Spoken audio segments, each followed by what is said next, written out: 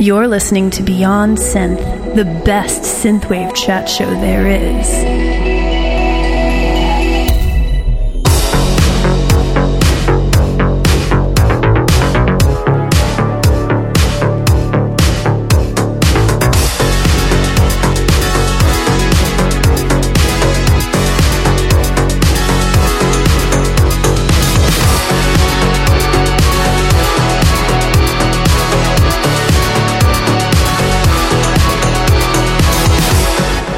Hey there, welcome to the show. This is Beyond Synth, episode 271. On the show today, I am catching up with Sunglasses Kid, and just like always, I think of all of the guests I have come on the show, Sunglasses Kid is the guy who always out-talks me. So he he likes to talk. So we ended up talking for a really long time, and I feel like we almost listened to his entire album while we talked, which is a feat, because I think we ended up playing like 8 of the songs off it or something. But anyway, look forward to that. We talk all about his the album he just released at the end of last year, Sophomore, and it's a great album. Every song is good, so it was nice to go through that and to catch up with Edward, because that is always fun. So look, I have a few letters to read. There has been a lot of Patreon activity this week, so we're going to get to all of that, and then we will chat with Sunglasses Kid. So let's start the show off with some music. I would like to say that it is brought to you by my awesome Patreon supporters, the Kings of the Pattersons, Robert D. Bishop, Chris Dance, and Mike Shima, and we might have a new King of the Pattersons this week, which I will discuss in just a moment. So, with that said, let's listen to this. This is Scarlet Soho from the album Programmed to Perfection, Best of and Rarities 2020, and this is a fun one. This is Gigolo. Gigolo, under cover of the night, all it needed was a spark in a crowded room to know who you are. You can speak every language and pay in any currency, but in the heat of the night, just listen to me. There's no denying, no silver lining. I gotta tell you, he's a gigolo. Listen to me. Disadvantageous, the way they raise us. You'll never listen, he's a gigolo. In the light of day, just go scratching in the dark. But if you mess with him, he'll tear you apart. There's no denying, no silver lining. I gotta tell you, he's a gigolo. Listen to me. Disadvantageous, the way they raise us. You'll never listen, he's a gigolo. Listen to me. Break your heart in two and listen to me. And there's nothing you can do. You better keep your mouth shut and watch you don't drown, because the consequence is bringing me down. There's no denying, no silver lining. I gotta tell you, he's a gigolo. Listen to me. Disadvantageous, the way they raise us. You'll never listen, he's a gigolo. Listen to me. Break your heart in two and listen to me. And there's nothing you can do. Won't you please listen to me? Gigolo, listen to me. And there's nothing you can, nothing you can do. All right, and that was Gigolo by Scarlet Soho, and that's a cool track. I don't actually know anything about the band, really. The album was sent to me by the label, I think. What label was it? Anyway, whatever. Just, I post the links if you want to find the stuff, but because it has a definite, genuine retro sound, so that might actually be an old song. I don't know. But listen, the point is that it sounds cool, and actually, as I listen to more of that album, there's a lot of really awesome songs on there, so I'll probably play some more in the future as well. And that was brought to you by my awesome Patreon supporters, and I would like to highlight a new member of the Kings of the Pattersons, at least for a little while. We're talking about John Massari, who just gave a very generous donation to the show. And if you don't know who that is, this is awesome, because we were just talking about this, not on the last family show, but the one before. John Massari is the guy who scored Killer Clowns from Outer Space. Now, I don't know how the hell he found the show, but he's been listening, and I think he's working on some sort of synthwave style score album thing, and so I guess he stumbled upon Beyond Synth, and he's been writing nice comments, and I think this is just awesome, because as I was saying on that show, I love, Killer Clowns is my favorite B movie. And I think I've said this on the show before. I believe that there's sort of a confusion amongst movie watchers where they sort of equate B movies like they're the same as, those so bad they're good movies, because you always see them in sometimes the same lists. Like people will talk about The Room and Samurai Cop, and then mention things like Killer Clowns and stuff. And that sort of mentality always bugs me, because I actually think Killer Clowns is a good movie, and my kids love it. I mean, my daughter's 4 and she loves it. In the summertime, they watched it so many times, and I used to love it as a kid, but watching it again recently just reminded me how well structured the film is, and I never really gave it credit for that it's really inventive. It doesn't overstay its welcome. It is legitimately funny. The clown costumes are awesome. The score is great. This is what's so awesome about being in contact with John, because and I'll try and have him on the show at some point in the future, obviously. Yeah, because I was because that was in my head too. The fucking March of the Clowns song.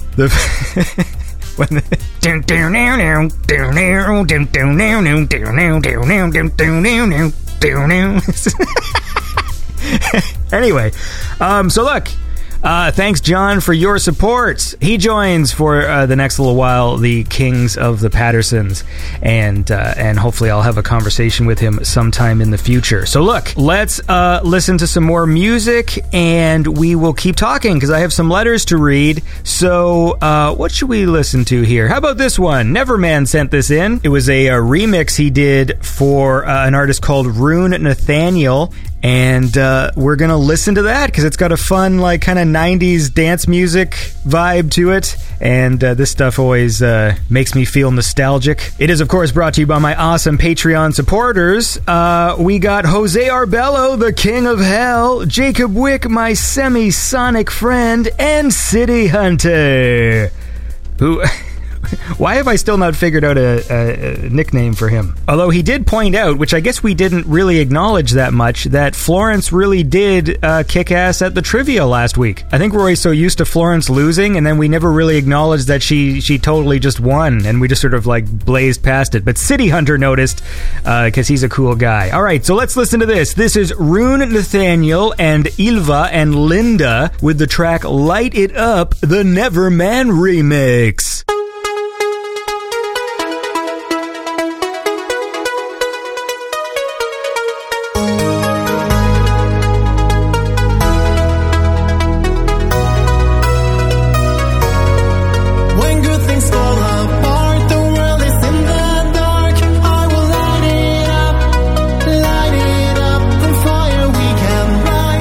Love now size, I will light it up.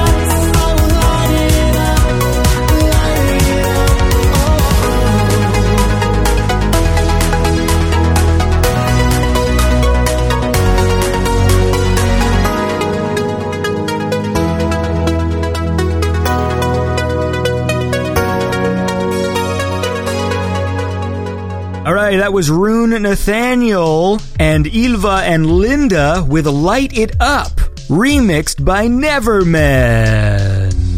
And that, of course, was brought to you by my awesome Patreon supporters. We have some new patrons this week. We got Stephen Field in the $5 club, or the 4.5 euros club.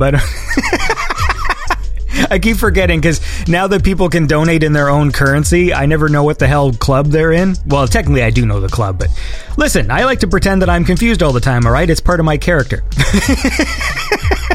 Anyway, thank you, Stephen Field, for becoming a patron. You're a cool guy. And thank you so much for your support. And we have new, in the 888 Club, we got Dub 42. Dub 42. Now that's dub and then the word 40 spelt out and then the number 2. I don't know what it means, but maybe you can explain it to me sometime. And new in the $10 Club, your friend Estevez. Now I know this sounds familiar. Why does this sound familiar? You make music, right? Yeah, he makes music. I feel like he sent me some tracks in before. Your friend Estevez. It's weird because I know some people say that last name differently, you know, because there's some people that call him Emilio Estevez. And for some reason, when I see your friend Estevez, I want to say it as your friend Estevez, even though I don't say Estevez, I say Estevez. Estevez, Estevez, Estevez. Okay, that's... That word loses its meaning after saying it once.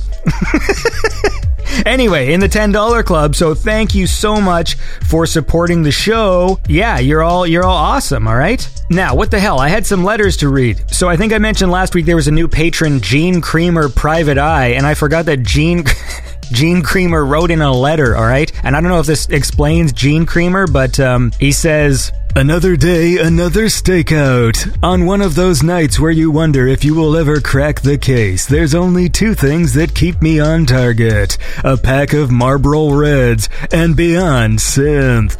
I've been watching you for a while, from the shadows. You had no idea I was there, yet you spoke directly to me. So I've decided to reveal all of myself to you. We're not so different, you and me, Andy. We satisfy hundreds of people on a weekly basis and look good doing it. Thanks for all the years of satisfaction. Love, Gene Creamer. Alright, well, I don't know what that means. Are you a sex worker? Anyway, I'm glad you satisfy people, and that makes me feel good, alright, that we're all in the same business. Although, to be fair, I am not a sex worker, but I have no way of finishing that sentence. So look, let's listen to another track, okay? I have a few more letters to read. So how about this one from Ice Choir? This whole album's fun. Designs and rhythm. I think I've played a track from this one before. This is another great one. It's called Wind Surf by Ice Choir.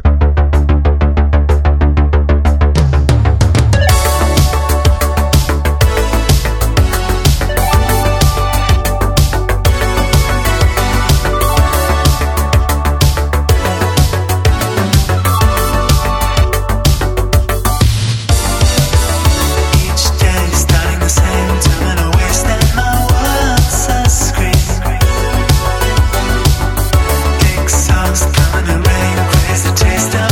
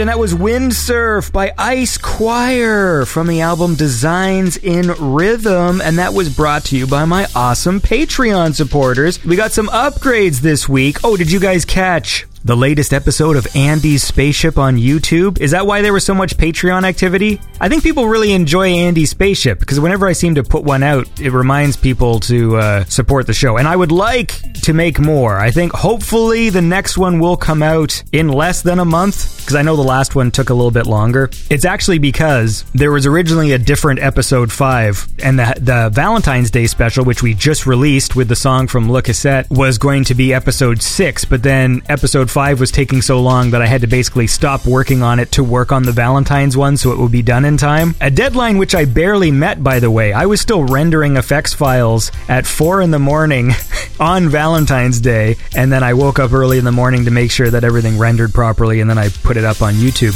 But if you haven't, go see Andy's Spaceship, the Valentine's Day episode. It's fun. It features Le Cassette and also a guest appearance by Roxy Drive, who plays the hologram hostess, and we play some music from Iverson and Astral Stereo Project, so go check that out. And I would like to say that the song we just listened to was brought to you by my awesome Patreon supporters who have upgraded their support. Cool people like Chatterack, who is now in the $20 club. Thank you, Chatterack. I think he actually wrote me a letter, which I will read now. Chatterack says, "First, let me assure you I'm alive and well. I've been living happily these last 8 months in the year 1885. Or so it seems, because I've deleted all of my social media accounts. Good for you, buddy. Seriously, we should all delete our social media accounts. Just saying. I just wanted to let you know I'm still a big fan of the show and have upped my monthly donation a bit. When I did, I saw the thanks for the cash video again. It's amazing, and I'm loving Andy's Spaceship. Keep it up, my friend. Chatterack?" Well, listen, thanks, dude, and always thanks for your support. And yeah, man, social media sucks. Or at the very least, you don't have to, like...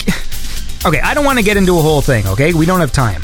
But obviously there have been some high-profile firings lately of certain actresses on certain Star Wars shows. Although, do you really fire a supporting actor? Anyways, here's the thing, and I've said this before, I think people just fundamentally don't understand what social media is, and that's leading to this entire confusion. So here's the fucking Cole's Notes version of this. You don't need to post on social media. You don't have to do it. You know, like, and especially if you think, this is the amazing thing, if you totally buy into the cancel culture narrative, right? So you firmly believe that this is a thing that is happening in society, then doesn't that make you the idiot if you post on social media knowing that it's going to get you fired and then you get fired? Like, regardless of what... Anyway, look... Look, the point is, okay, that you don't need to, right? Like, I have political opinions. I don't post them on social media. My political opinions only matter on the day that I vote. And until then, it literally doesn't matter. Like, you don't need to say them. So, if I was working for Coca-Cola, all right, and every day on my personal social media account, I kept on talking about how much I love Pepsi and how Coke sucks, all right, then after a while, Coke is going to be like, hey, you know, maybe you should stop posting so much about how much Coke sucks on your personal account. And then I go, yeah, well, fucking Pepsi's great, like the next day, and then get fired and then complain and go, oh, fucking cancel culture struck again. They don't let me say what I want to say. Where's my free speech? And like, you work for Coke. You know Coke doesn't want you tweeting about how much Coke sucks, and then they told you don't tweet about Coke sucking, and then you still tweeted about it and then got fired and then complain that there's some fundamental thing wrong with the system. It's like, when you work for a big company, you're like a brand ambassador, and yeah, there's probably some inconsistencies, which I'm sure, I mean, that's what a lot of people like to complain about, like, but this actor said this thing and he didn't get fired, how come she got? And it's just like, yeah.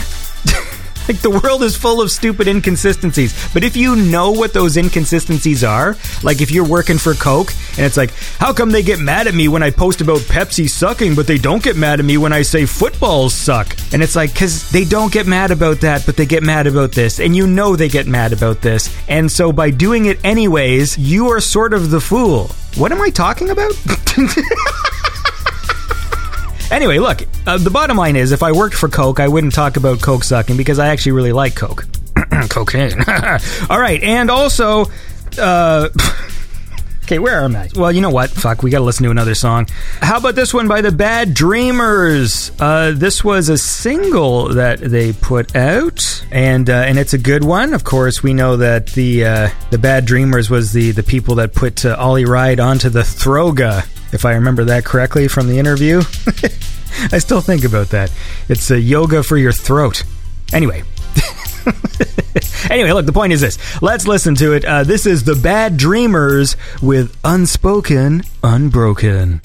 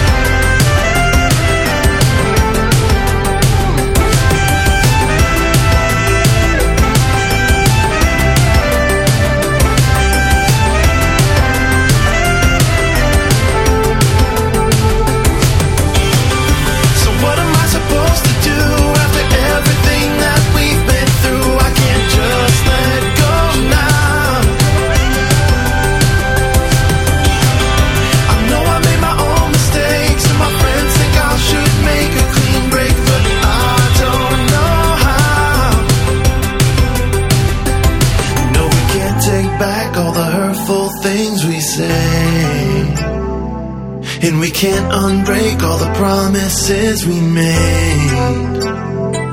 We could try again, but it's best we walk away. Oh, I wish it could all be unspoken, unbroken.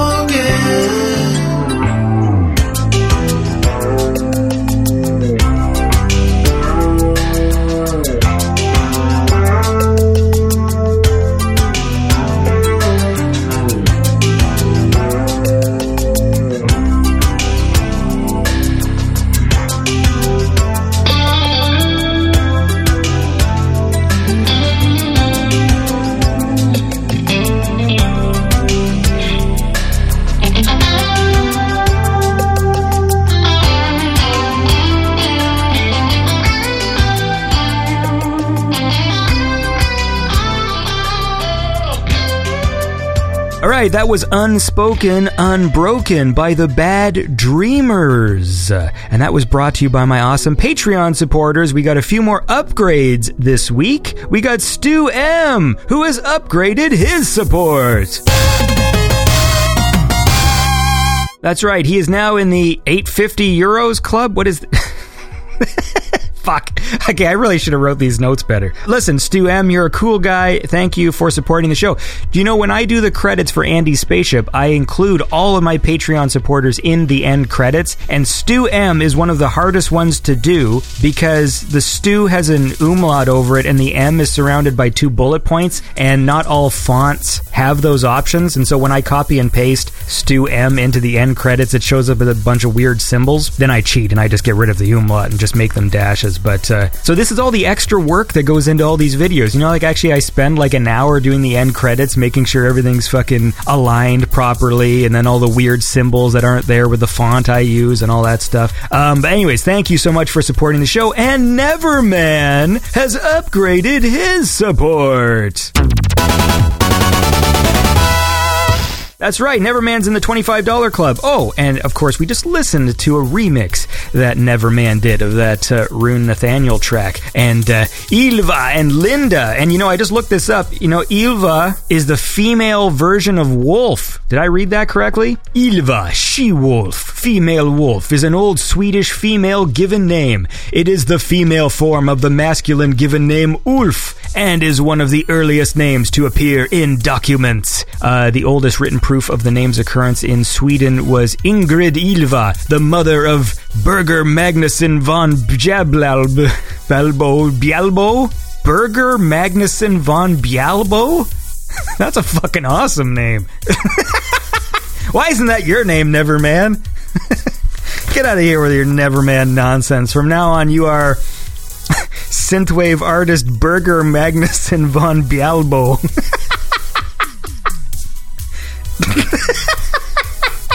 Fucking Birger Magnusson von Bjalbo. This is what you upgraded your support for?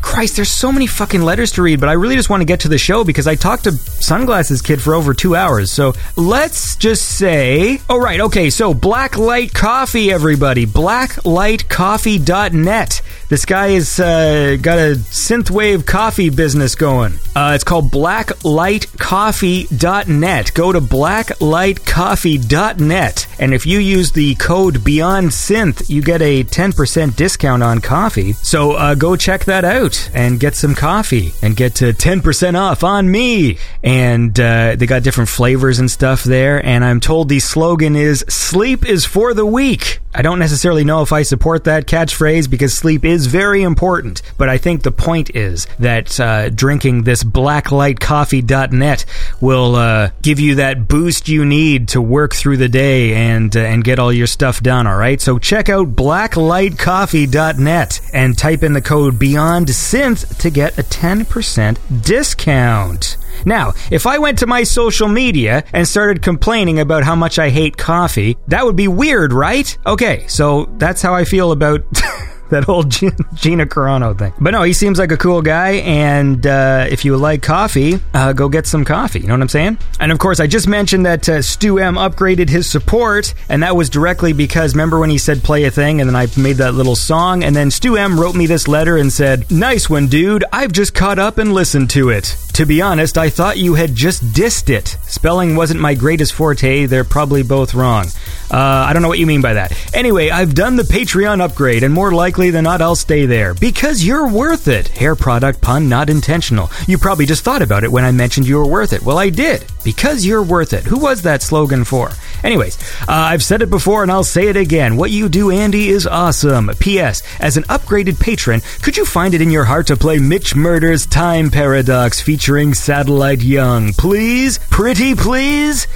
And that was from Stu M. So guess what, Stu M? Because you're a cool guy, I will play that song, and then we will go to my conversation with Sunglasses Kid. So let's listen to that and then get this show cracking, all right? So this is Mitch Murder with the track Time Paradox featuring Satellite Young. Just for you, Stu M.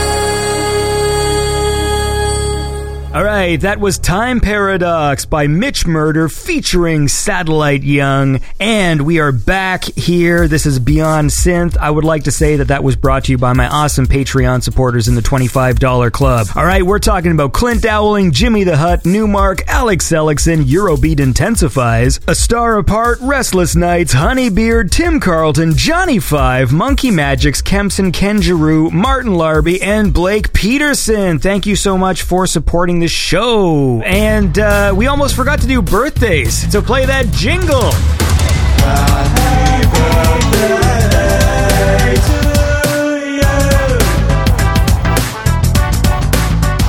Happy birthday, everybody. We do birthdays on Beyond Synth. If you're a patron of the show and you want me to read off your birthday, just send me a message, okay? And let me know when it is. So I would like to say happy birthday to Cenotaph, a.k.a. Wes Evans, who I actually also sent him a video message because his fiance got in touch with me and said, oh, can you make a video for my fiance? And I was like, all right, fine.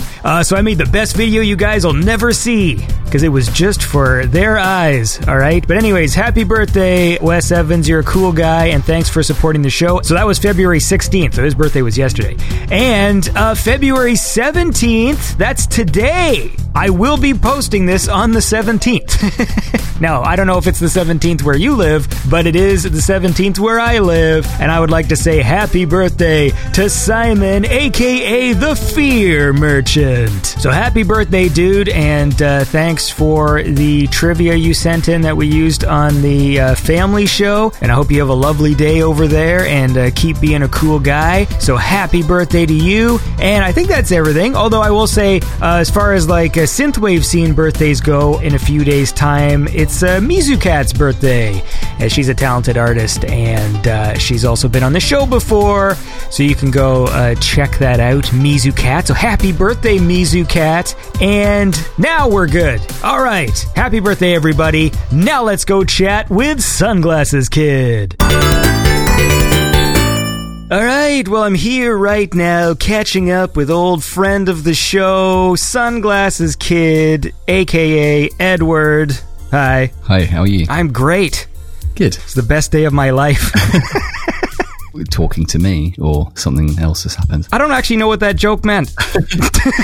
I'll be honest with you, my brain doesn't work so well anymore. Well, maybe it's just the idea of anyone having a good time right now. Yeah, that could be. Well, we're going to have a good time, and then people can vicariously enjoy our conversation if they're... They can. Yeah, we were just talking about Cyberpunk before we started recording, because you're actually playing it. Well, I stopped playing it. Okay.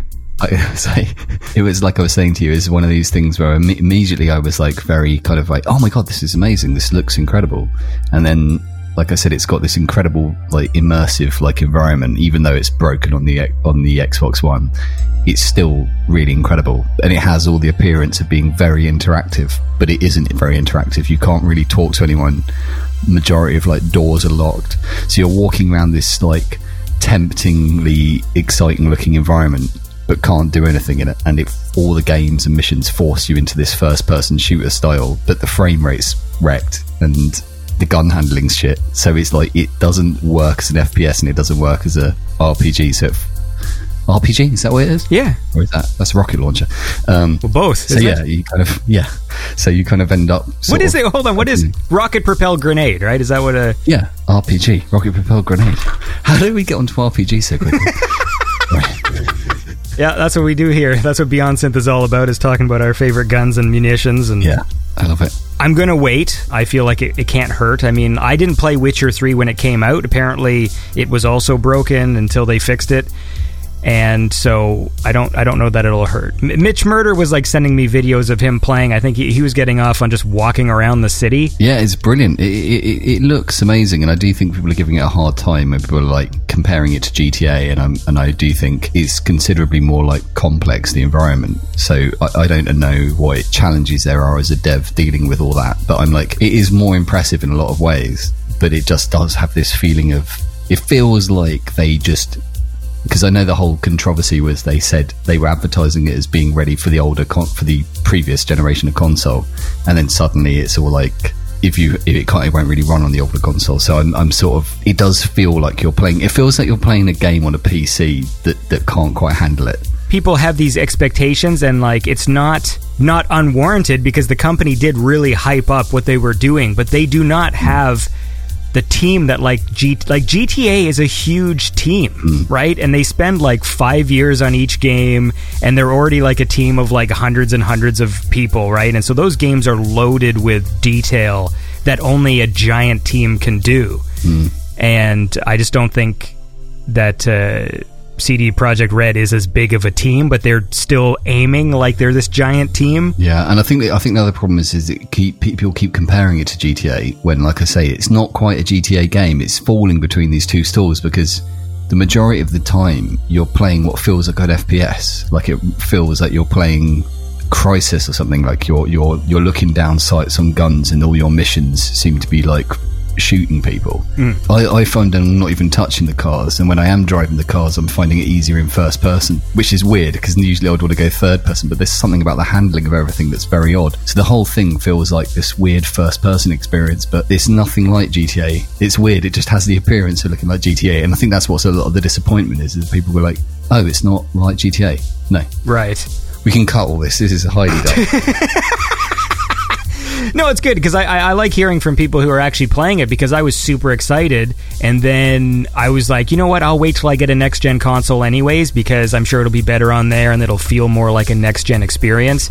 And then with Sony like literally taking it off the store, you know, it's like, oh, that's a pretty bold move. Like a game's got to be pretty broken for a company to pull that. It is weird though how quickly like the human mind and how we adapt and become so blasé about stuff so quickly. You're immediately wowed by all these graphics and this amazing environment, and I'm looking around going, holy fuck, this is like so three-dimensional, and it's so detailed, and like the environment is definitely the best thing about the game, is just walking around it and climbing around and doing things. Yeah. But then you very, very quickly start to get used to it and then okay with it, and then you move on. And it's like, I've been looking at like some of these kind of concept videos. I saw one the other day. It was like the top 6 most realistic graphics, and one of them was like, I don't know where they'd done it, but someone had done like a Tomb Raider, but done with some sort of next gen graphics thing. So it wasn't a real game. It was like, you're looking at the Unreal Engine 5 demo for PS5.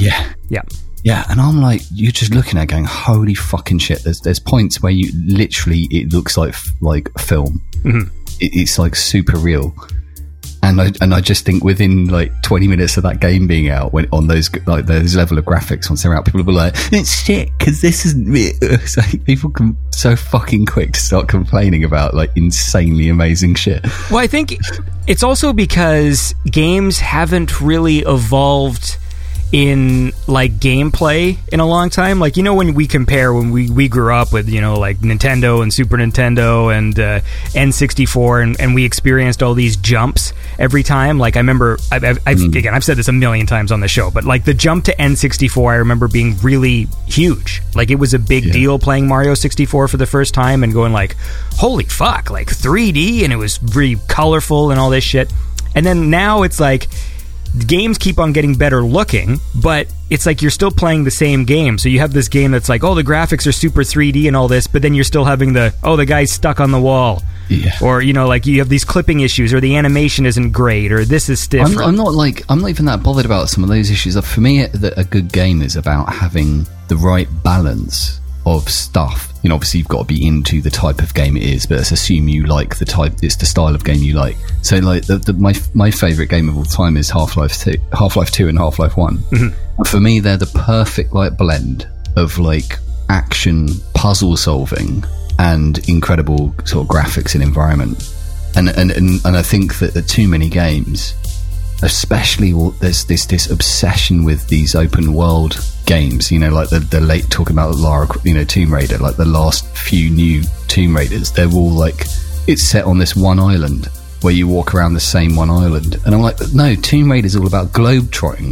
It's all about where's the next amazing environment you're going to pop out on. I'm climbing in Thailand, and then I'm in the snow, and then that's what was exciting and cool about Tomb Raider to me. So I find I get bored of all these like closed kind of open worldy. They're called open world, and yet they feel very closed. I personally do love open world games, but they have to be like, what's happened is over the course of like the last few years, a lot of games have merged, like where every game tries to do everything thing. And so there's less of a surprise when you start playing an open world game and go like, all right, this is the crafting system of this game, and this is the map, and this is how you put your waypoints. And it's like every game sort of becomes the same, and then it is all about the different aesthetic, which is why I was so excited for Cyberpunk, because it was like most open world games now, it's either like it's a contemporary city or some sort of zombie game, or it's like a fantasy game with castles and forests and stuff. And I've never played an open world Cyberpunk game. I mean, you could say maybe Deus Ex kind of, but they're not really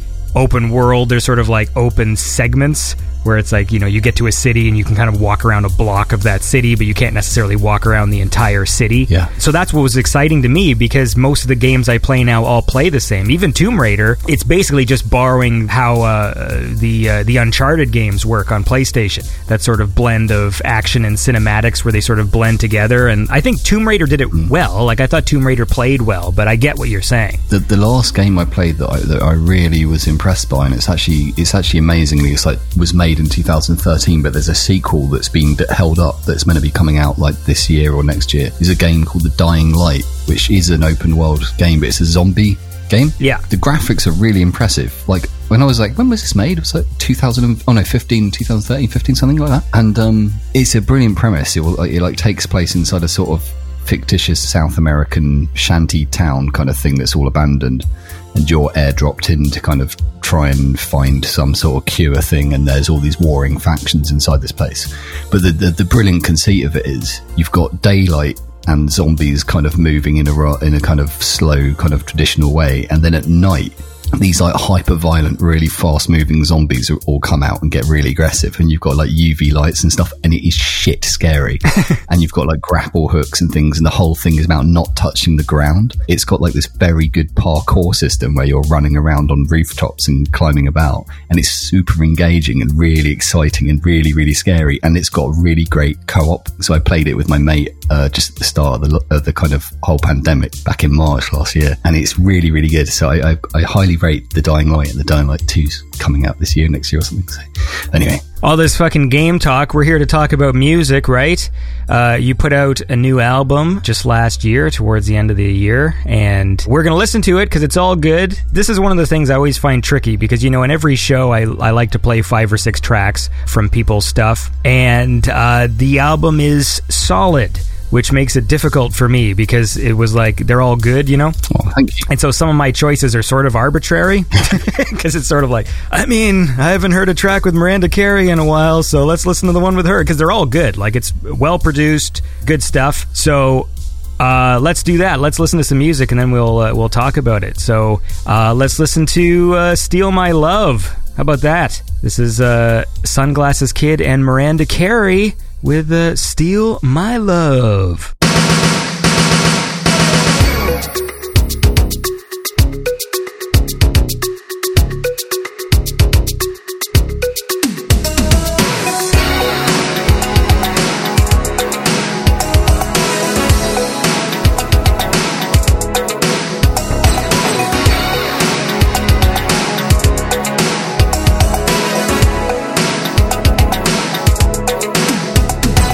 Used to be a time when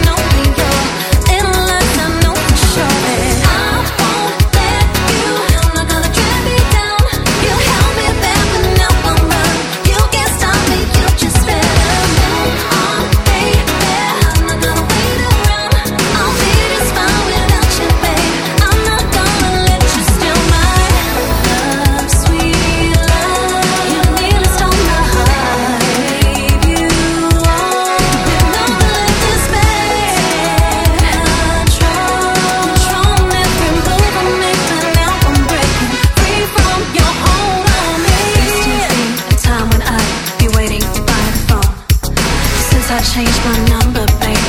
I can be left alone. You promised me a million things. Don't wanna hear another word. I shut you down and cut you off. I'm getting what I deserve. You're not stealing my love. I am keeping my word to myself. You heard? Don't speak. You better listen, babe. I'm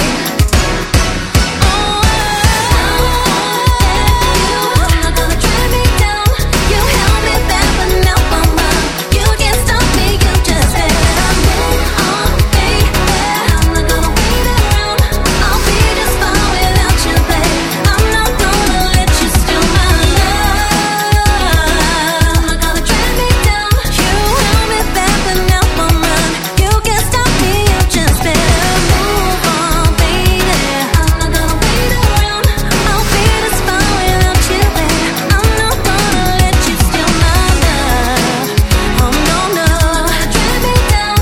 You held me back, but now I'm running. You just better. I'm not gonna wait around. I'll be just fine without you, babe. I'm not gonna let you steal my love. My love, I'm not. I am keeping my word. Oh no, to myself. You heard? Better listen, babe. I'm not stealing. You're not stealing my love. I'm keeping my word. To myself. You heard? Don't speak. Better listen, babe. And that was Steal My Love by Sunglasses Kid and Miranda Carey, and I'm here right now with Sunglasses Kid catching up. What's up? Go on. Oh, no, I was waiting for you to finish the sentence. I thought you disappeared. Sometimes I like to have fun with the intonation of my voice, and I realize, no, I've just left that open for confusion. Anyway, man, how long? So, you had been working on this one for how long then? Oh God, no! This it does sound like I've been working on this album for ages. That particular track, I think I wrote probably getting on for 2 and a bit years ago. Which sounds terrible, but it was one of like a number of tracks that were sort of sitting there in a folder with me trying to work out what I was going to do with it. And actually, when I first wrote it, I always had Miranda in mind. I always was thinking of Can't Hide and kind of trying to write something that would have that same energy. And Miranda is pretty hard to get hold of. She's in Australia as well, so I'm not sure if it's a time zone thing. And also I think she was on the road doing quite a lot of singing. And I think the pandemic, one of the kind of positive byproducts of the pandemic was suddenly people were a bit more available. And she actually reached out to me on Instagram over some other clip or something I posted saying, hey, we should do something together. And I was like, well, actually, here's 2 tracks, see what you think. And she loved them both and worked on them both. It sounds so crazy that it took 2 years, but it didn't take 2 years. I wasn't working on a song for 2 years. I wrote a song in like 5 days or something, and then it sat around for a long time. But there's also, like, with the whole album,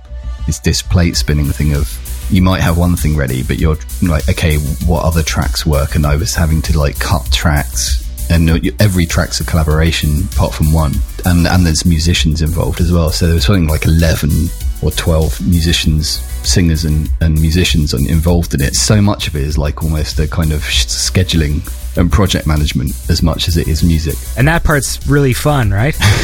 Yeah, it's really fun.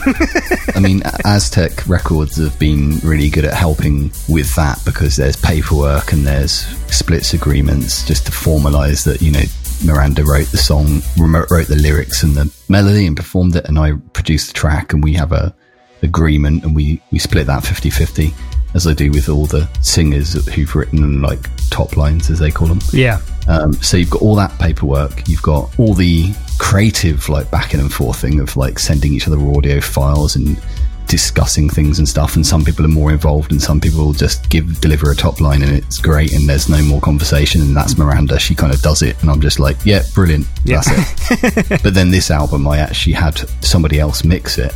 He's a chap called Israel Medina, great name, who's based in San Diego. So there's then all this administrative stuff around exporting audio files and sending that all over to him. You invariably make mistakes along the way, you know, things, you know, didn't export, or something's blank, or something's out of sync, and all the technical malarkey. And then you're having conversations that are very subjective about what something should sound like, and it actually went relatively smoothly. But for some reason it's weird, because the album doesn't feel as like complex in many ways as the first one, but the whole process felt much busier this time round. And I was always bolting things on as well. Something I would just be going, right, okay, I'm going to get this fucking thing out, and then I'd start talking to someone like Ollie.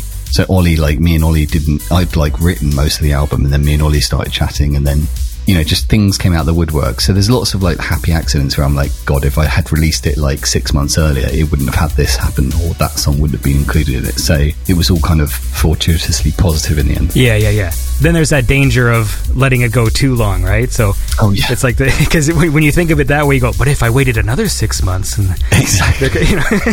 It wasn't that I was like endlessly putting it off, but there was, because I'd written some songs ages ago, and some songs on the album were written like 3 months before it was released. And I was upgrading my computer, and I was buying new plugins and upgrading my software and all these sort of things. And I was also like compositionally getting better, and in some places times getting worse.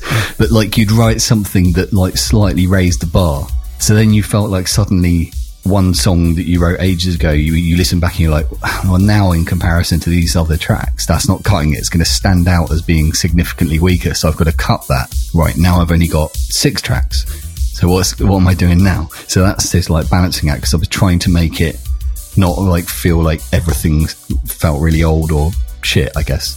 It's like the game developing thing. When you think about like a game like Cyberpunk, they were fucking making it like years ago, so it's amazing that anything looks like as good as it does. Right. My album's is as good as Cyberpunk. I don't know. To be honest, to say that doesn't. I don't know what that means. Yeah, my album's like Cyberpunk. It's sort of kind of good. But just don't play it on a PS4. Yeah. Well, look, how about this? Let's listen to another track. You're just talking about the Ollie Ride track, and obviously that's a great track that he also released on his album. But I think we should listen to it again, man, because obviously it's a great collaboration with you two guys, and it's called "Stranger Love" by Sunglasses Kid and Ollie Ride.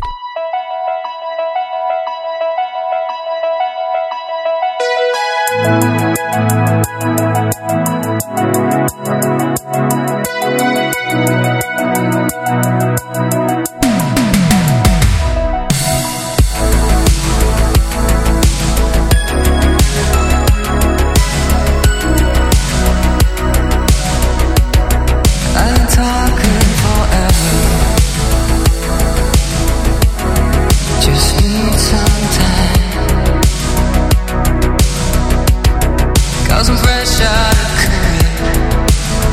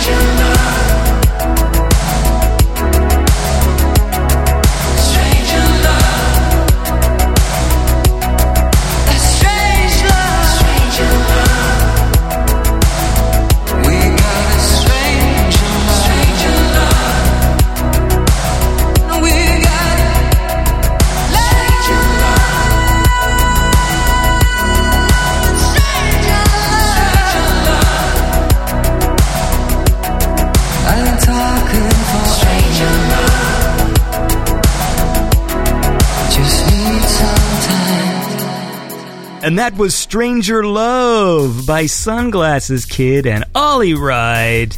And yeah, so that was like a co-release, right? Because you guys both put that one out? Yeah, this was one of the kind of unexpected kind of things. I mean, I'd been DMing Ollie a little bit on Twitter is how I first reached out to him, and then I actually met him. He didn't get back to me for ages over like he said, oh, I'll have a listen to a demo thing I sent him that was actually like an upbeat type thing. And he just missed his DMs, and he was like, oh, I'm really sorry just for taking so long.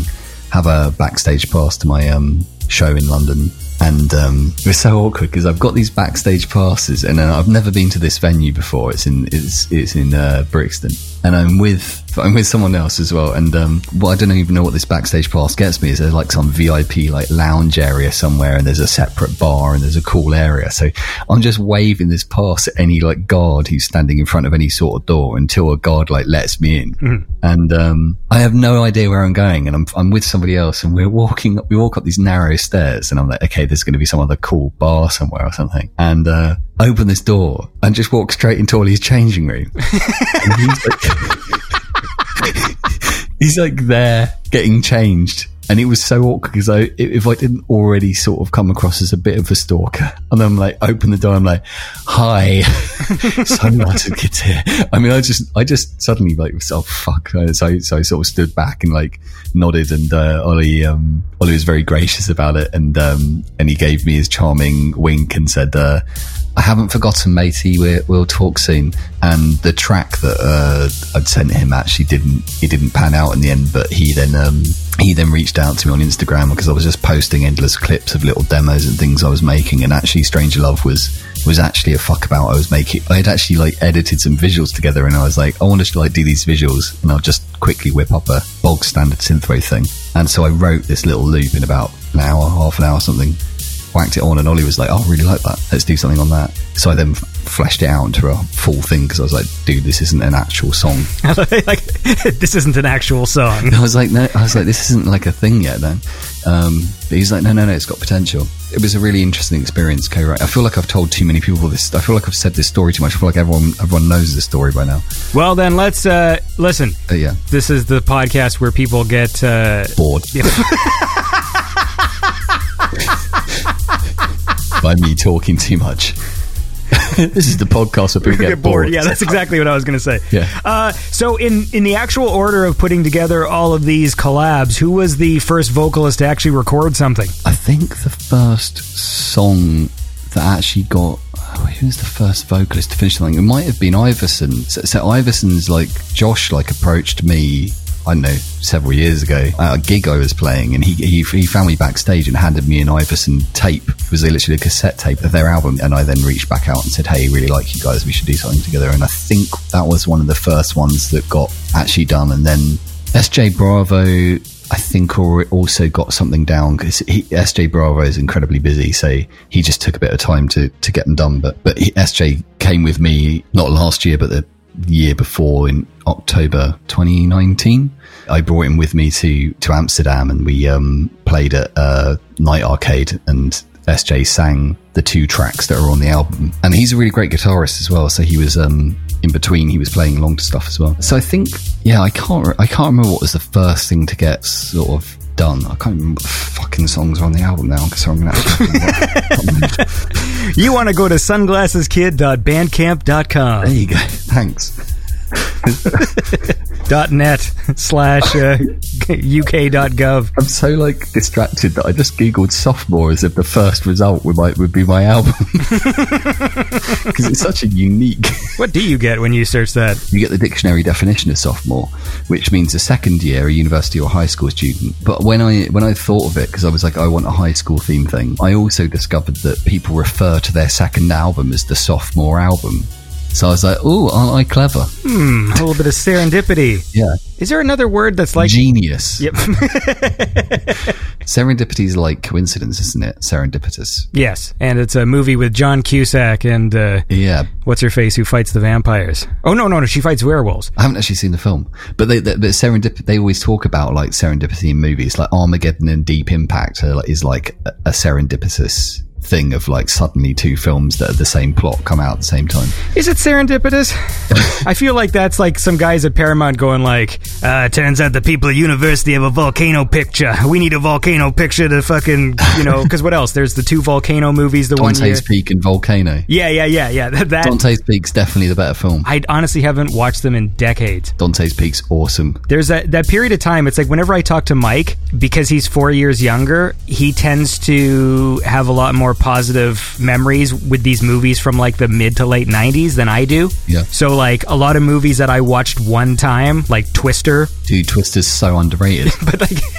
I watched a lot of those films quite recently. Twister's fucking brilliant. I've seen it about 50 times. Well, It's seriously, it's so good. You need to have a catch up with Mike sometime. It's literally, Twister's like the most entertaining film. It's just non-stop fun. It's so good. Bill Paxton's hilarious throughout the whole thing, just being classic Bill Paxton. No, Bill Paxton is awesome, and I bet you, to be fair, if I did revisit some of these, I would probably prefer them to new movies. It's got like a really lovely, like, adventure-y kind of feel to it, because they're all on the road, so they're like storm chasers. I mean, it's like a fan favourite amongst like actual storm chasers. They all love it. They're like on the road, they're like driving through like Oklahoma, and it's like tornado season, but there's also this subplot that Bill Paxton's got divorced from Helen Hunt, who's like the storm. They say they used to storm chase together, and he's come to get her to sign the divorce papers that she's putting off because she's still in love with him. And he's brought his new wife, but they're not really matched. And actually, he gets pulled into the storm chasing again, and they're on the road. But it's got like Philip Seymour Hoffman's in it. The effects are actually quite good. Yeah, I just love it. I love storms though. I love storm films. I love disaster movies. I fucking love them. So I love Twister. I love it. All right. We're learning things. See, this is what you can't get when you listen to all those other podcasts, all right? Exactly. And Waterworld as well. I don't even think I've ever even watched Waterworld. People really fucking are so unfair about Waterworld. They're really harsh on it. Everyone's like, it's a shit Mad Max, and also that it was super expensive for the time.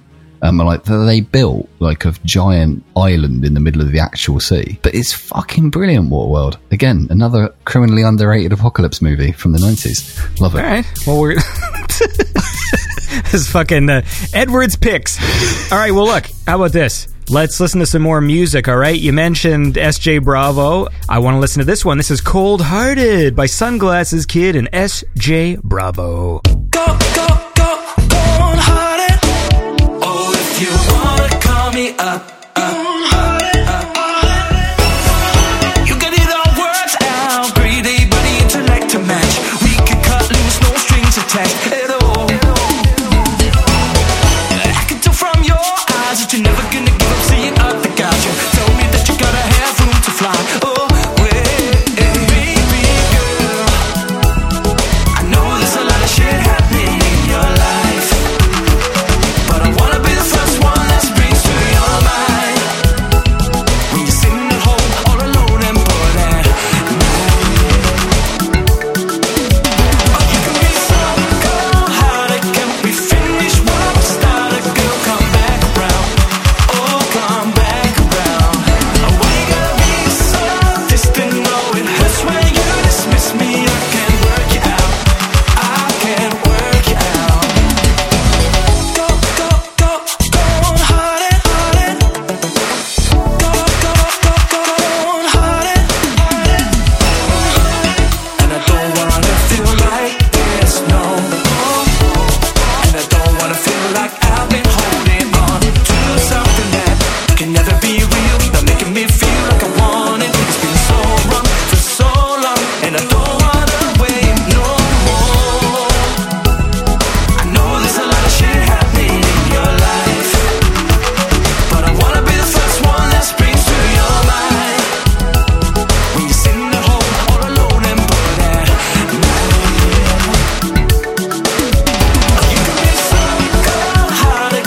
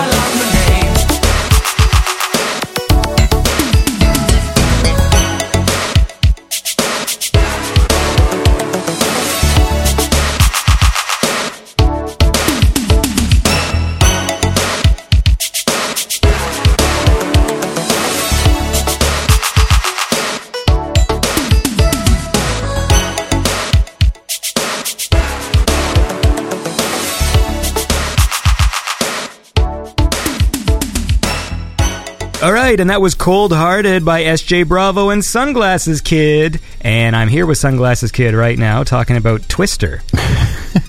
So good. He's so underrated. I don't know what it is, but there's a period of time, those, the blockbusters of that era, why they still, I mean, there's still a sort of a nostalgia to them because it was before the CGI takeover. So even though they still had CGI in them, like, it wasn't, the whole movie, the movies were still made the same way, put it that way. Yeah. There's all these movies from like the mid-late 90s that I had seen once, Yeah. and then they never really became things that entered into my like rotation of movies. Yeah. And mostly it was the blockbustery type thing. So of course, yeah, Heat is one of my favorite films of all time that did enter into the rotation. I loved The Crow. I mean, there's lots of movies from the 90s I did really like. Yeah. It was more like the mainstream, like the volcanoes and Dante's Peaks and Armageddons and these sorts of things that I saw once at the time and then never really revisited them. But they still do carry some kind of nostalgia for me that gives them a bit more weight than like modern blockbusters. And I liked that they were still made at the time that a blockbuster didn't have to be quite the end of the world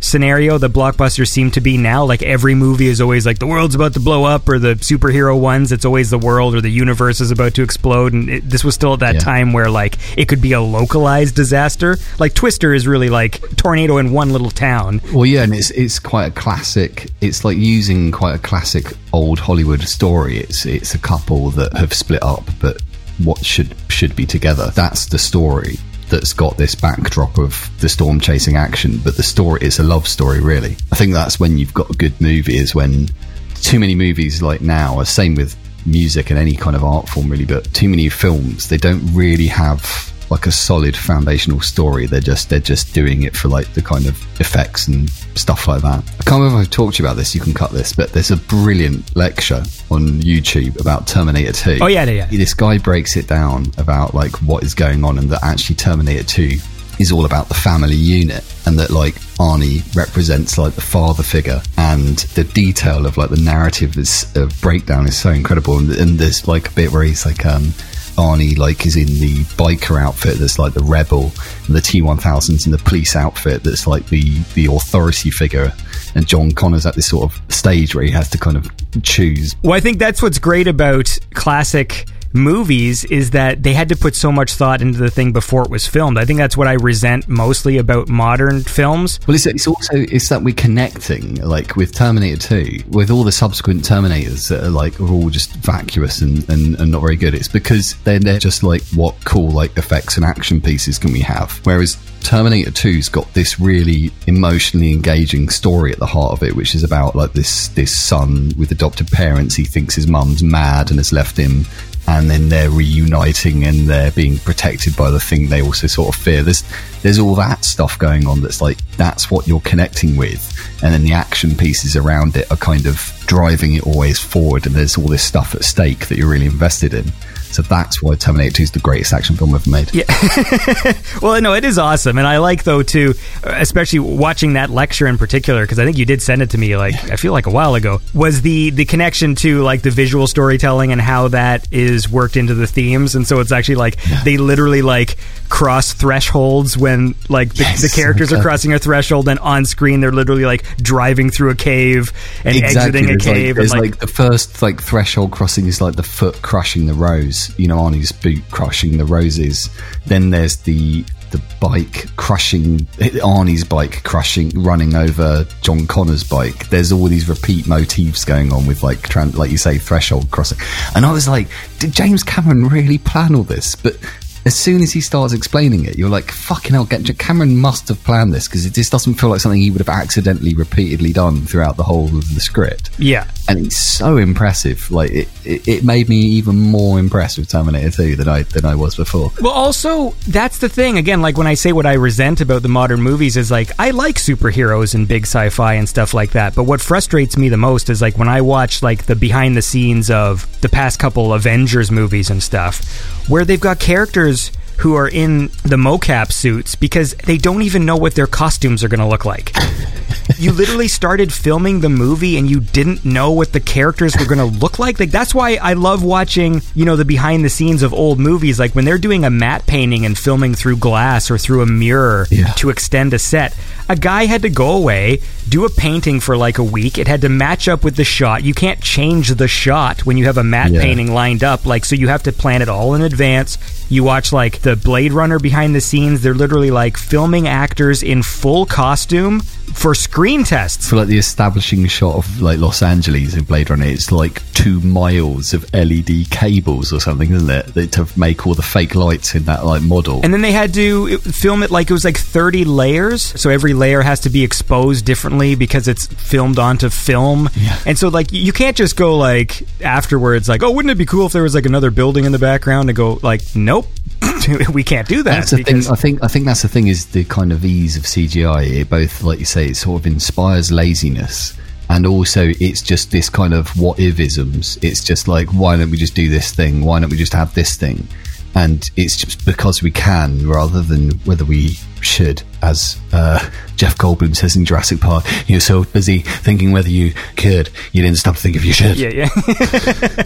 And it frustrates me because it's not that adding cool things to a shot isn't cool. It's just, it bugs me that this stuff wasn't thought about before the thing was made. Like what I was saying with when I mentioned Blade Runner earlier, it's like when they were doing screen tests for actors, they already had like a set and lighting. Like they understood how the shot was going to be lit. They know what the movie is going to look like, and they can put an actor who might not even get the role, you know, if it was like down to like 5 people or something, to literally see what they look like in a costume. So you have to know all that stuff before you even fucking hit record. Exactly. And this is my central argument for why I don't think Ridley Scott thought that Harrison Ford was a replicant at the time he was filming it, and then changed his mind afterwards to sate fans, and then added it in the final cut, because you don't see the light in Harrison Ford's eyes until the final cut, where it gets CG'd in. Mm-hmm. But when you read about what they did to put the light into their eyes, they were doing it on set, so they actually had some sort of like reflective like light gadget that was putting that light into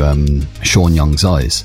So if Ridley Scott really thought that Harrison Ford was a replicant, he would have planned it and put it into Harrison Ford's eyes as well at the time. Yeah. But he didn't. He did it afterwards, when he chucked in the fucking shot from Legend and tweaked it and mucked about with it. But, yeah. No, I agree. Anyway, it doesn't bug me. Bugs me. It's my biggest bugbear.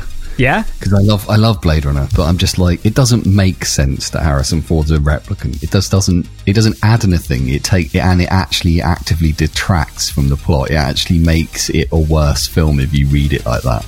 What's interesting about it is he's a fallible human who's an alcoholic and isn't actually that strong and isn't that kind of amazing, but he's got kind of intuition and the ability to do impressions and all that. Everything about him is human. And that's what's interesting about him going up against a robot. And the moment you say he's a replicant, you're like, well, he's a shit replicant then, isn't he? Because he gets his fingers broken. It's weird. It's his fingers broken. Yeah. And he drinks all the time. It's a very weird decision to be like, if you're going to make him a replicant, why make him so human? It would be advantageous to have him like as a kind of robotic badass who just chases off like the Terminator. So it doesn't make sense. Yeah, no, you're right. For some reason, like there's certain things like this that I'm like more passionate about, where I understand where you're coming from. For some reason, the Blade Runner ones, the change that bugged me the most was the changing I want more life fucker to I want more life father. Like that to me is the change. That fucking annoyed me as well. But that's the one, like, for some reason I think because the changes in Final Cut are subtle, like it's like, okay, there's a little glow in his eye and there's this dream sequence. It's not to me on the same level. It's still the same conceptual level of what George Lucas did to Star Wars, but it doesn't bug me as much because it's not like he CGI'd in a character who walks into frame playing like a fucking drum kit and some annoying instrument going like, so it turns out you're a replicant, huh? And then like runs away. Like, at least he didn't do that, because that literally like, that's a Star Wars type deal where like they just fucking insert a character that ruins something. It's still subtle enough that I feel like you could probably show the Final Cut to certain audiences and they still wouldn't pick up the hints he's dropping. Yeah. Because I liked some of the fixes. Like some of them I was like, that's fine. Put the head on her so the stunt double doesn't look as bad when she's crashing through the window. Shit like that I'm cool with. Shit like that I never even noticed it. I noticed it, but it's like fixing one thing to make me then pay attention to another, because instead of my like going, oh yeah, you can sort of see it's a stunt man wearing a wig. Now I'm just studying the glass, going, is that CGI glass? So it's like, that's now irritating me, because before I knew it was actually a person running through plates of glass. Right. So there's a visceral kind of reality to it. If they did they did do Blade Runner 2049, which I actually thought was disappointing, but like now the rain would be CGI. They just wouldn't be asked. We were like, oh, well, we'll just make it rain in afterwards. Like, well, fucking put the rain in now then, because it looks better. And they're actually acting with the rain. And the rain and the environments are going to, like, impact on the atmosphere that's on the set and is going to contribute to it. And you can just see it and feel it. And these new, like, digital cameras are so pin sharp on the focus. Now sometimes the backdrops look like they're green screen, and they're not. They're just so pin sharp. It's so weirdly flat, and other people don't seem to sort of notice this stuff, and I just find most contemporary films now almost unwatchable. I can't deal with the format. I'm like, it just looks shocking. Yeah, no, I know what you're saying. I have a problem with a lot of digital, like things that have become standard, like digital blood hits, really frustrate me because they never look good.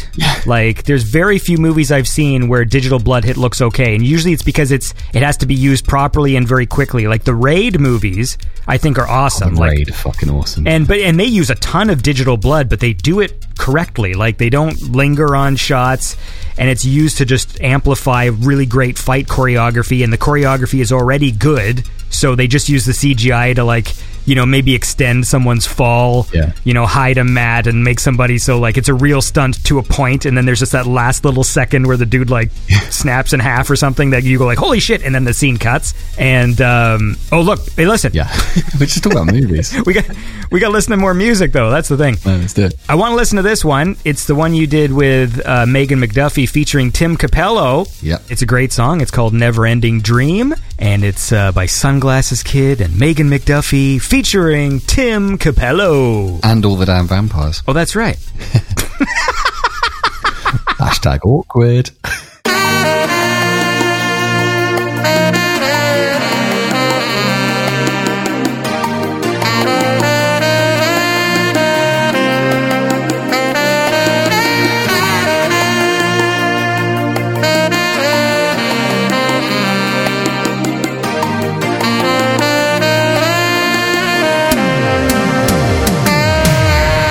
The world can be so unforgiving.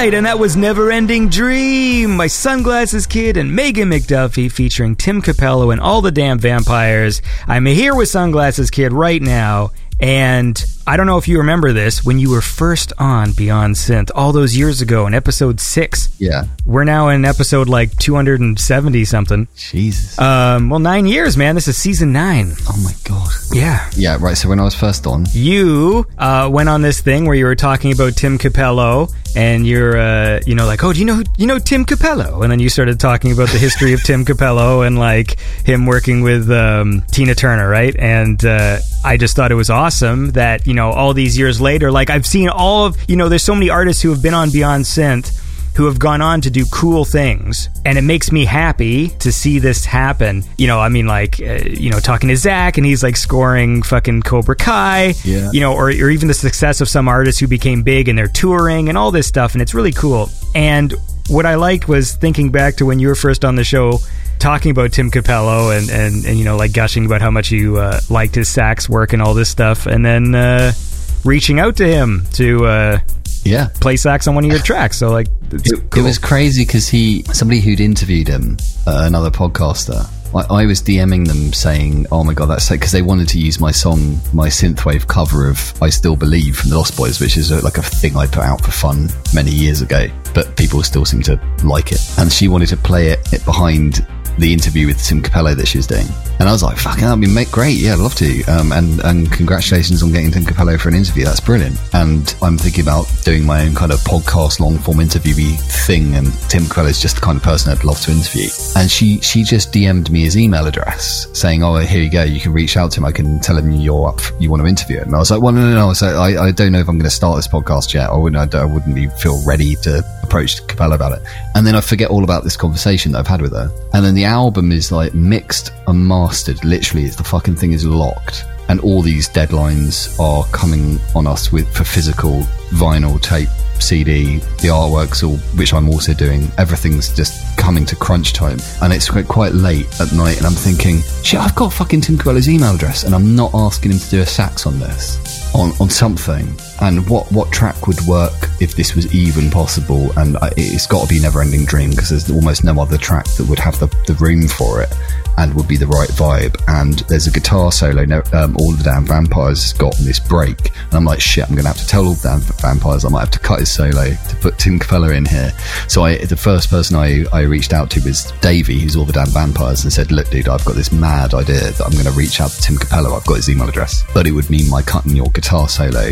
How would you feel about that? And he's like, well, obviously I would have loved for the solo in there, but I also am a massive fan of Tim Capello, so obviously he's a massive fan of the Lost Boys because of his name. So I was like, well, don't worry about it, it's not like Capello's going to say yes, or I'll be able to afford him whatever. So I emailed him, Capello, and I was like to Aztec Records, how long can we hold this? And they're like, maybe like another 2 weeks. So I emailed Capello. I spent ages crafting this begging letter to him. And he came back and he was really nice about it. And he was like, hey, I don't know if I'll be able to get it done in the next couple of days, but maybe next week. And I was like, that's fantastic, fucking great. And I gave him like the kind of vague instructions. I was like, a bit at the start, maybe some answering call throughout. There's a big moment where there's obviously a space for a solo. And I kind of kept it like that because I was like, do not get prescriptive with Capello. And came back and sent me this amazing sax solo. And it was like, I don't know, maybe 2 weeks later in the end that it actually took. And then I had to get back in the remote session with Israel, who mixed the album, who'd already kind of locked the whole thing off. And I was like, dude, I'm really sorry, I've got this sax solo from Tim Capello, we need to swap it out. And Israel wasn't massively experienced with mixing sax, so we had to do it really fast as well because we were so against a gun. So that was the pressure of like having all this stuff, because on Graduation we hadn't got physicals releasing at the same time. We hadn't got like vinyl or anything at the same time. It was just digital. But like once physicals are there's certain deadlines that if you miss them, you're fucked. Things are going to print or going to manufacture and everything. So it was super stressful as well. And I was kind of like, what am I doing? This is so crazy and to have even thought to do it. But yeah, because if I'd reached out to Capello a year before, he would have been busy on tour. So it was only because the lockdown was happening that he probably had time to fuck around with me. That's kind of like the sort of serendipity, if you want, of all of this. I just like the sentence that sounds like it's some kind of adage or something. Do not get prescriptive with Capello. Well, it's like part of collaborating with people is if you know someone is very good, if you want to be very careful about like telling them do this or do that. If you're a control freak, you could be like, I need the sax to go da da da da da da, and like send him melodic suggestions or give him too much. And I kind of think if you're getting prescriptive with someone, then you're not giving them creative room to sort of do their thing. And it's like, I know what he's going to roughly do. I know I don't know exactly what he's melodically going to do, but I know it'll be good, and I trust him. So it's like being careful to be sort of precise enough in your description to make sure they do the thing you want them to do, but not too prescriptive that they come away feeling like you're telling them what to do. So it's always striking that like balance. It'd be fucking hilarious. If like Tim Capello's like, yeah, sure, and then he literally just sends you like an MP3 sample of "I Still Believe" with just his parts cut, but you still hear the background song. Do you know what's crazy? Because when he first recorded it came back. He then said, "Oh, I was ready, but something. Can I check the BPM because it went out of sync. Something went wrong." And I was like, it's a weird BPM, that song. It's 150 BPM, but running half time. So the actual BPM is like 77.5 BPM or something, whatever. 150 is divided by 2. And then I suddenly thought, I mean, I know Capello can play sax, but like maybe he doesn't know anything about recording from home. Like this, I was like, oh my God, this could be shit. He could give me like a really bad recording. Like I've just assumed it'll be good, but maybe he's used to sitting in a studio letting somebody else do it for him. Right. So I got quite nervous. I was like, I've assumed this is going to be amazing, but maybe it won't. And it was amazing, and it was a really good recording. I want to work "Do not get prescriptive with Capello" as some kind of don't get prescriptive with Capello. I want it to be a catchphrase. I'm just trying to figure out what exactly it means. Also, I'm prescribing you Capello. Yeah. Also, if you're like feeling down in the dumps, and going write your prescription for 100 hours of Tim Capello sexy sax, and that should put you right back on track. Do you want to pick a track to play? Let's play. Let's do "Chill" with J Diggs. All right, man, let's do it. This is J Diggs and Sunglasses Kid featuring Johnny Silva. See, I said it all there, right? You did. All right, so many artists. This is Chill.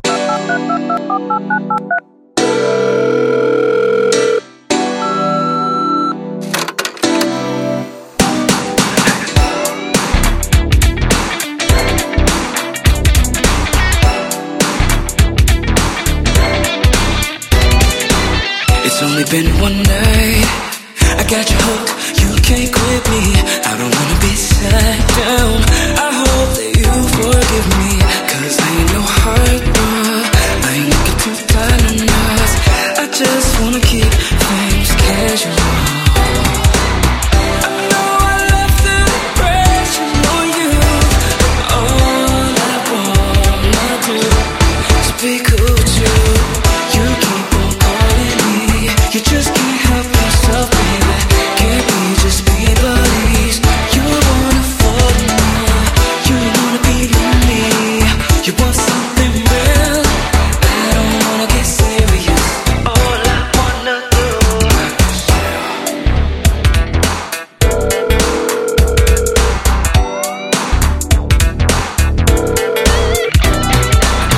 can we just be tight? Can we just be friends? Let's enjoy the benefits. Touching with no commitment. I thought we had a deal that we would play the field. I just wanna keep it casual. I know I left an impression on you, but all I wanna do is be cool with you. You keep on calling, you just can't help yourself, baby. Can't we just be buddies? You wanna fall in love.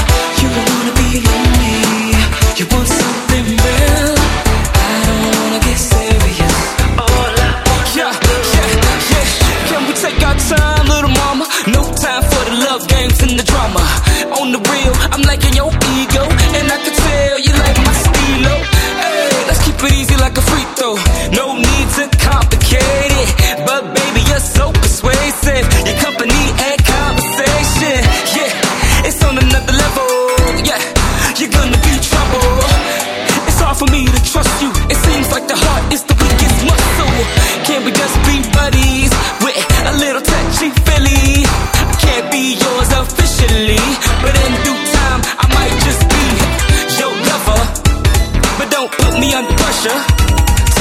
slow is better.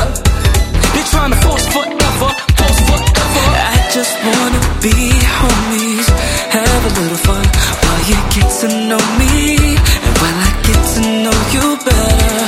I just wanna take it slowly, baby, what's the rush? Don't be tripping over me, don't be tripping over me. Can I keep it real? Keep it real. I just wanna chill, just chill. And maybe how I feel. You made it seem like it was no big deal. I know I left the impression on you, but all I wanna do, I wanna be cool with you. You keep on calling me, you just can't help yourself, baby. Can't be just people, please. You wanna fall in love, you wanna be unique. You want something real, I don't wanna get serious. All I wanna do, girl, you keep on calling me, you just can't help yourself, baby. Can't be just people, please. You wanna fall in love, you wanna be unique. You want something real, I don't wanna get serious. All I wanna do is chill, keep on calling.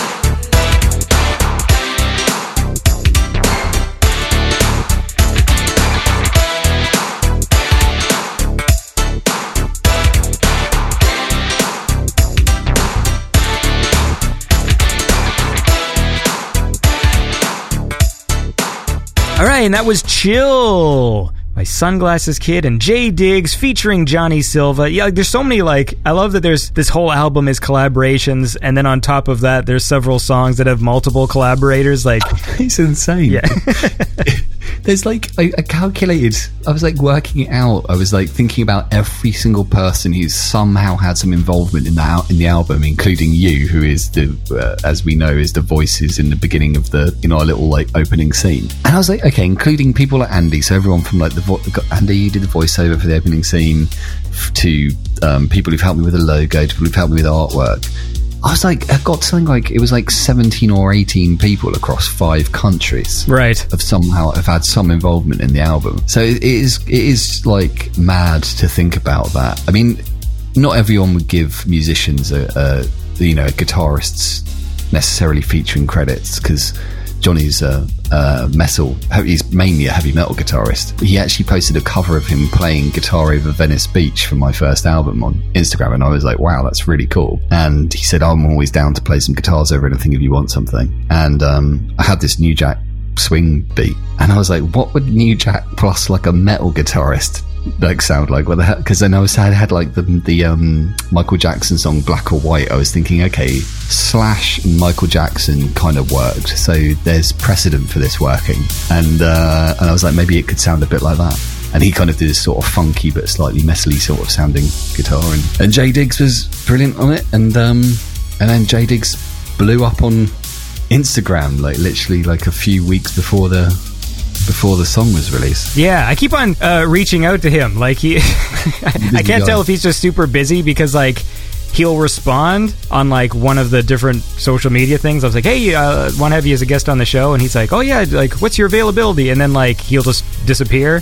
And he's done that to me on like several different social media things now, where I'm like, I don't know if he's just being polite, like just to be like, yeah, sure, and then like realizes he doesn't want to do it. But he seems like a fun guy. He's certainly very busy, and he's certainly got a lot of people vying for his attention since he became quite the presence on Instagram. And because that must become a job in itself. Like, every time I look at my Instagram and go, shit, I haven't posted anything for a week, and then I'll look at some people's accounts like posting like several videos every day. You know what I mean? Like that's a job to do that. I think he may be doing it full time now. But I think, again, like I said, the pandemic has been this amazing sort of this incredible sort of unintended or unforeseen kind of positive benefit of it has been everyone becoming incredibly productive and having time and people being available to collaborate and people creating more than ever, and people making risky moves because they've lost their jobs, so they're like, fuck it, it's like poker, I'm all in because I've got nothing else now. If I'm gonna roll the dice once in my life, this is the time to do it because I'm fucked anyway. So there's a lot of people have been, making some high stakes moves at the moment. I mean, definitely my goal this year has been to actively try and do more, because I think what happened with 2020, and I mean, I experienced this with a lot of artists, and I've been talking about that on this season of the show, where a lot of people I had spoken with were like, oh, 2020 is going to be great, we're going to move forward, and we're going to like try new things and do new stuff, and then 2020 happened, and what I realized in my own like psyche was, I think even though I said this, I talked the talk of like 2020 is going to be the year I do all this stuff, I think in the back of my head I was sort of relying on magic. The idea that I'm going to do more because it's 2020, like the year is going to be doing the work and I'm just going to keep on plugging away the way that I always do. Yeah. And then when the year was what it was, and then I ended up kind of doing less in certain aspects than I really wanted to get accomplished and stuff. And I realized that even though I was talking like I was going to get all this amazing stuff done, I didn't actually go in with the plan or the motivation to do it. It was like, I'm just going to move forward because 2020 is a future-y sounding year and it's going to do the work for me. And so this year, I said, well, fuck it. I mean, like, I guess it's like a pretty stupid lesson to learn at this point in life, where it's like, if you want to make shit happen, you have to do it yourself. Like, you can't rely on magic to get it done, because that's bullshit. So you have to actually I've started trying to be more organized, and I've got like charts and things, and I actually, for the first time in 9 years, I actually have a document where I've written down artists who I'm getting in touch with to like be guests on the show, so I can actually keep track of like, remember, you reached out to, Yota on January 5th, and she said yes, and you've scheduled for this day, and then it's color coded. Well, it's crazy because like in my day job, I'm incredibly organized, but I have all these like sort of tools at my disposal, so I'm constantly doing sort of project planning, because I interview people as part of my day job. I'm sort of like a journalist, and I'm managing like multiple things. And yet when it comes to Sunglasses Kid, I don't have all those tools at my disposal, because I've got like the Microsoft Suite and like Teams Planner and all this stuff knocking about on my home PC. Yeah. So I'm kind of doing it all in Gmail, and I this time round actually it was funny because it's both I sound really organized and then I wasn't instantly, but I actually set up a Trello board, which is like a kind of free like online project management thing that we then used across Aztec, me and Ariel at Aztec Records, to kind of essentially project manage all the different steps of things that needed to be done. So it was like, has everyone signed the contracts? Where are we at with the artwork for tape, CD, vinyl, blah, blah, blah. Has this been done? Has that been done? Then we had like lyric videos and all these various steps and things like that. So they're essentially like, it's like a bunch of to-do lists, but then I failed to engage in my own Trello board after giving. I was like, I can't be asked. But Ariel kept going with it and found it helpful, I hope. Well, it is. I mean, like, there's a point where I know, like, I joke a lot about being disorganized, but I can still sort of look back at all the years and go, as disorganized as I am, I've somehow managed to make 270 episodes of the show. And, like, for the past several years, they've always been at least, like, 2 hours long. So there's, like, fucking hundreds and hundreds of hours of content that I've made, and I'm making a fucking puppet show with a spaceship, but... And now I'm just suddenly realizing the importance of organization, because it's like, even if I want to do something as simple as I want the puppets to play a song, well, then it's like, well, then the song has to be made weeks in advance, because like I have to fucking make a set and I have to do all this stuff. And so now I don't think I can afford to be disorganized anymore. It's either you're kind of doing everything yourself, or you're surrounding yourself with a team of people who you're kind of outsourcing things to other people. Either way, you have to be massively organized, because I stuck with doing all the artwork myself for the album, which at first didn't feel like a massive thing until suddenly we were getting into all the stuff like tape and CD and vinyl, and suddenly it's all these templates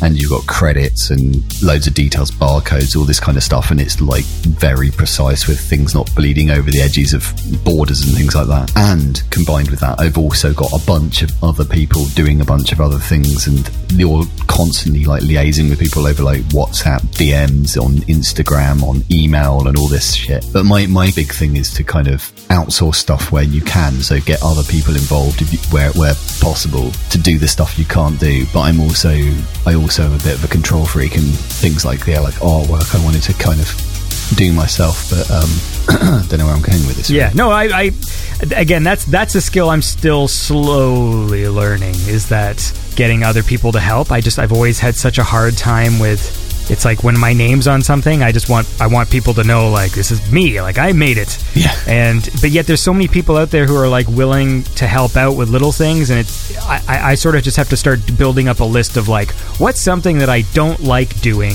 that if someone else offers to help me, they can take this off my hands, right? Like having like almost exclusively done collaborations for this album, and the same with the previous album, and I'm a kind of, I suppose I'm known for doing that, is it becomes more like filmmaking or something. It's not like you're this one thing that's all yours and you're incredibly protective over it. You're having other people inputting into it, and they're adding guitars or they're adding vocals that are changing it dramatically, and someone else mixing it then changes it again. Yet somehow it all sort of sounds and feels like me. But if somehow that forces you to sort of take your ego out of things and be more objective and have other people bring something, you know, even if you think, oh, I could have done it, but I wouldn't have thought to have done it, like that, even that, you know, even if you, like, I can't play the guitar, so I can't even begin to like have a stab at doing guitars. But it's not just that I can't play the guitar, it's that I might not have thought to do certain things. So like working with Faserland, he does things that I didn't realize. I kind of gave him, you know, do this funky picking and do that and that. But the things he does are different from I could have given it to the same song to an equally competent guitarist, and they would have done something completely different. So it's I don't know what I'm saying really. Collaboration, I think, is a good thing. It's strength in numbers as well. And until someone offers you loads of money, and then it's fuck off everyone, it's all me. Yeah. Phaser who? Sorry? Fuck off. Dude, I've been waiting for that for years. I still am. You know, if it's not the oil barons, I just want some rich guy to come along and just be like, listen, man, you fucking promote this agenda and I'll give you $1 million, and I'll be like, yes, indeed. Immediately. Just every so often you're just shoehorning in some obscure pharmaceutical drug. Yeah. That's right. Anyway, listen, we have to listen to some more music, all right? I want to listen to the one you did with Primo the Alien, all right? So let's do that, and then we'll keep talking. So this is Sunglasses Kid and Primo the Alien with Fixing Me With Love.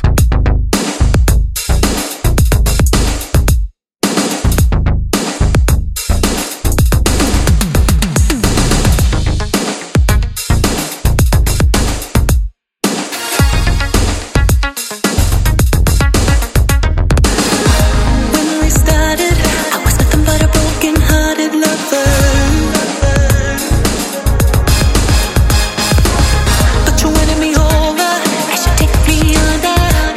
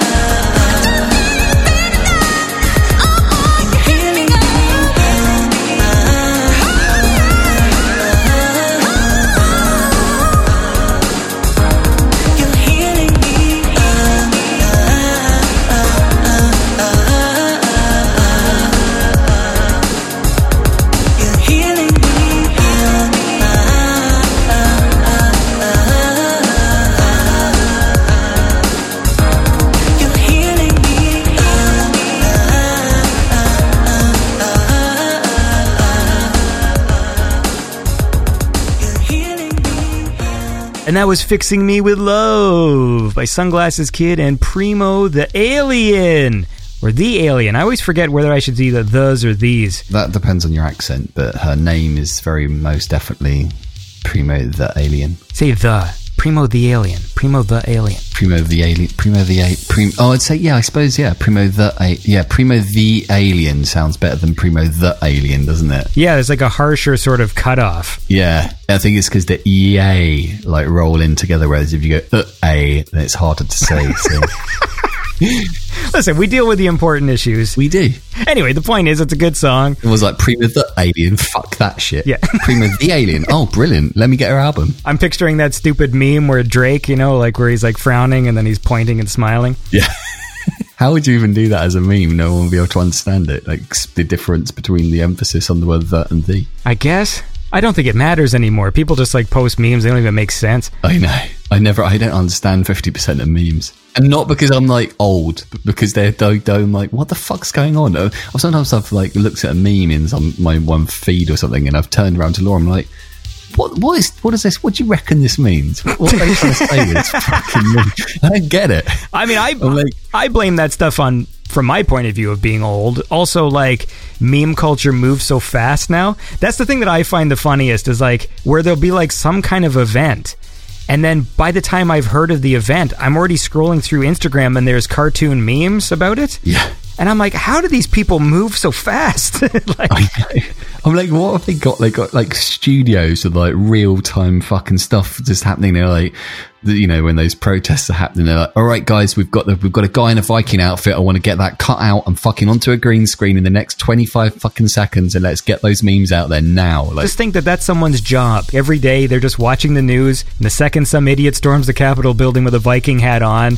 they're grabbing the still and cutting it out. the ones that like blow me away with how much money they're making is like these like ones you're always seeing in the trending. So there's a guy, he's like an Asian guy with always different bright coloured hair, and he's some sort of illustrator, and he's always like customizing phones and iPads and things, like painting on them and designing them. The amount of money this guy's got, he's like in a mansion with a huge studio and all this shit, like literally a mansion. And it's always the ridiculously like over the top like premise of every YouTube video. It's like, what is up, guys? Today we're going to be customizing 10,000 iPads and then throwing them in a fucking lake and blowing them all up just because we can. You're like, what the we're going to be customizing 9 Lamborghinis and then giving them away to the first people who click like. I'm like, what the fuck? How much money have you got? Just the amount of money that all these 20-somethings are getting on. And I was listening to an interview with the guy on the social media documentary. Have you seen that film?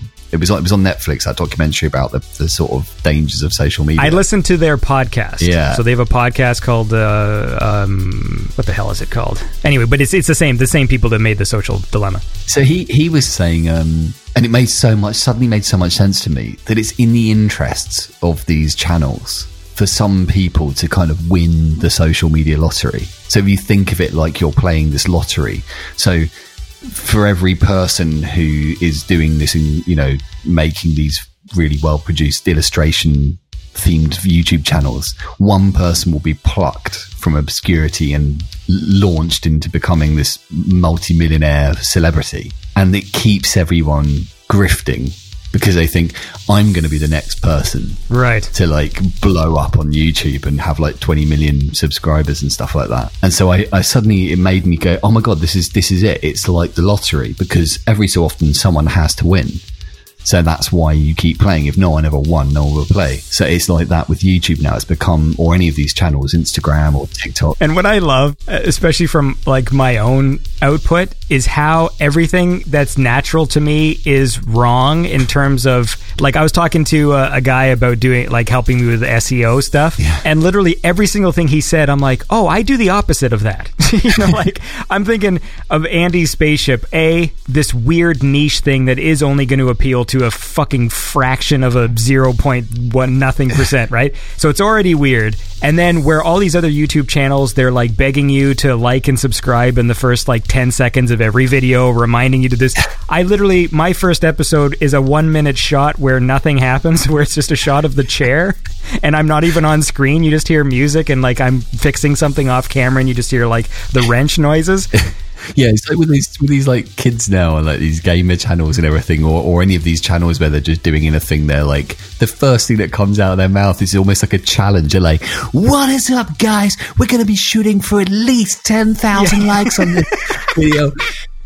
Don't forget to hit the bell notification." I still haven't got over my slightly resentful feelings of how mindless the content. Like, I'll sit there and think, man, I just spent a month editing this fucking thing that I know that there's another channel of some stupid kid who puts out 8 videos a day where 80% of each video is reminding people to like and subscribe. I remember I will watch these channels that do like Star Wars news updates, and there's this one dude who puts out like 10 videos a day. They're like 6-minute videos where like 4 minutes of it is just, if you like what I do here, like and subscribe, and then literally 1 minute of he's probably taken the same interview with Jon Favreau talking about The Mandalorian and somehow divided it into like 10 videos where it's just, and he hyper focuses on like each sentence for content. And I'm just, well, but he's fucking doing it. Like, he's doing it. The ones I'm completely addicted to, but there are some that are just so irritating. The voiceovers are so irritating. Are these like top 10 kind of YouTube? Those are the best. And there's one it's like unsolved mysteries or weird things, and he speaks in exactly the same tone, like the rhythm and cadence of every sentence is identical. So he'll be like, there's a missile silo in Russia that was found recently in 1997, but no one knew what was in it, and then it was weird. Then suddenly there was a ghost and it appeared in the silo. Some people say the ghost was actually just a thing on a photograph and might be something wrong. But it goes on and on and on and on like this. And like you say, there's like kids who like you're competing with, you put hours and hours and hours of work into making your show. And then some other kids like, destroying the new iPhone X. Yeah. That's the video. They're like just smashing a fucking brand new phone. And it'll have like 15 million views. I'm so envious of some of those people who, like, if I could do anything that wasn't creative, I would love to be a tech reviewer. Could you imagine just having a warehouse where they just send you new phones and computers? Like, oh, we're just testing out the new iMac they sent to me. Like, again, it's like anything. It seems fun until you have to do it, and then it looks like a lot of work. But at least you could have all these gifts for your friends. Yeah. You know what I mean? Like, every day you could just be like, you want a fucking new iMac laptop? Because they sent me 2, and like, you can have the 13-inch. Like, it would be awesome to be able to be that person to just give people stuff. Yeah. There's some channels where like, we're the channel where we review like bubblegum or something. So like, if I could review anything, it would be tech stuff, because at least they'd be sending me new phones and shit. Yeah. But then I don't know where the hell I'd put them all. Oh, the one YouTube channel, I'm just looking actually on YouTube right now, look at what's being suggested to me. But the one I get a lot, which makes me laugh, is people talking about movies as if they're real. Well, they'll start analysing a film and they're like, why you wouldn't survive the 28 days later virus. Oh, right. And they just start over like analysing it and talking. And you're like, guys, you know this isn't actually real though. You know this isn't. If you could have a time machine and go back to like when YouTube started and understand what was going on behind the scenes in terms of like how the algorithm works, and you could like game it, because a lot of the content now, I notice it's pretty much just personality driven. It's like, if you like the people and then you built up an audience at a certain time, because there's a lot of channels I watch now where I go, I don't even know that I really love the content. It's just that I've watched so many of these people's videos that I'm just invested now in these people as humans. Yeah. Like, I just want to see what else they come up with, even though like as I'm watching, I'm like, this isn't really great. I think the algorithm's like changing all the time, so it's like you're watching this constant arms race, and it does all feel like an arms race towards everything being roughly the same. It's definitely everyone's become so sophisticated as content creators and marketeers that everything it's all shifted towards this kind of same. Like, I'm just looking at like YouTube now, and it's like everyone's the same with their like thumbnails. Yes. Like, thumbnails are all like highly well designed and attention grabbing, and everyone has that same speech pattern. Everyone starts with, "What is up, guys? Let's just jump right into it." How many fucking videos start with someone saying they're going to just jump right into it? I'm like, well, just fucking jump into it and stop telling me you're going to jump into it. Hey, and that's a perfect time to jump into another song, all right? So I want to listen to this one. This is a track you did featuring Hollow Flash, and I think if we keep talking, we're going to end up listening to every song on this album, but it's great, so who cares? So let's listen. This is Sunglasses Kid featuring Hollow Flash with Sophomores.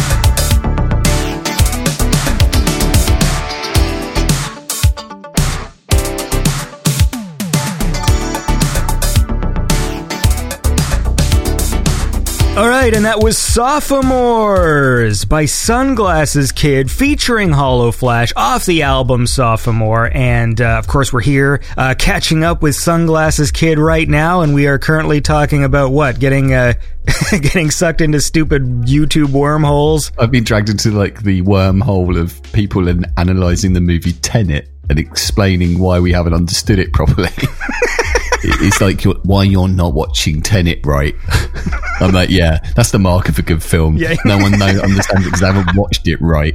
They take it to this really like serious level as if it's really actually like real. Yeah, my problem, like I actually watched Tenet. I didn't hate it as much as everyone else did, but as I was watching it, I'm like, this is needlessly complicated, and I didn't buy the premise. Did you watch it? I did. I watched it quite recently, and I think it's the same problem that I was saying earlier about movies lacking characters and emotional connection. Yes. I think like Tenet definitely has that. if like Tenet had been really like emotional and engaging, and you really like understood why the characters were being, what was motivating the characters, and you really were like kind of emotionally engaged and connected and invested in it, I think the stuff that maybe you didn't follow or didn't quite understand, you would care less about it. Like you care less about like the technicality of the, you know, hang on, how's this working? Like, so like I always say, the movie that makes me, that's sort of in a way comparable is Deja Vu with Denzel Washington, where he's trying to solve an explosion that's already happened by working with this team of people who've got this like device that can look 4 days back into the past. But because Denzel's so engaging, and because the premise is fairly, because you're quite engaged with it, and he's got to save a woman and there's all this stuff, you kind of overlook the kind of crazy like sci-fi explanation for it all. Whereas Tenet's so cold and trying so hard to explain to you. Yeah, what I found with Tenet, my main issue, honestly, I think every single line of dialogue is expository, so like that's obviously a problem when trying to make you care about characters when like... It starts looking like someone's doing like a pastiche of a Nolan movie. Yeah. Someone's like, what'll be funny, right? Put everyone in grey suits, have a British guy, get Michael Caine in there, have everyone walking around like in the street explaining shit to each other, and have like the protagonist... call him the protagonist, and have like some dead ex-wife or some ex-girlfriend or something in there somewhere. I have a problem with the actual science fiction plot of that film. When I saw the trailers, I was like, okay, like he has the superpower of time reversal. I'm fine with that. But when they actually explained what it was, then it was like, wait, I don't think my brain will ever wrap around, if the bullet was fired out of the gun, then you can suck the bullet back in because it's a reverse bullet. I'm like, no, I don't. It should have been a superpower. It should have been just a superpower. It's not like I think the problem with it is it's mixing two different things. One is it's dealing with the laws of entropy, which is like, why does time appear to move forwards? Because everything moves towards a state of chaos, like glasses don't unbreak. But it's also mixing that with sort of traditional time travel-y kind of stuff as well. So it gets confusing because some of it seems to be sort of classic time travel stuff, and some of it seems to be chucking in a bit of physics, a bit of thermodynamics, and hoping that'll sound so clever that you won't question. Yeah, see, I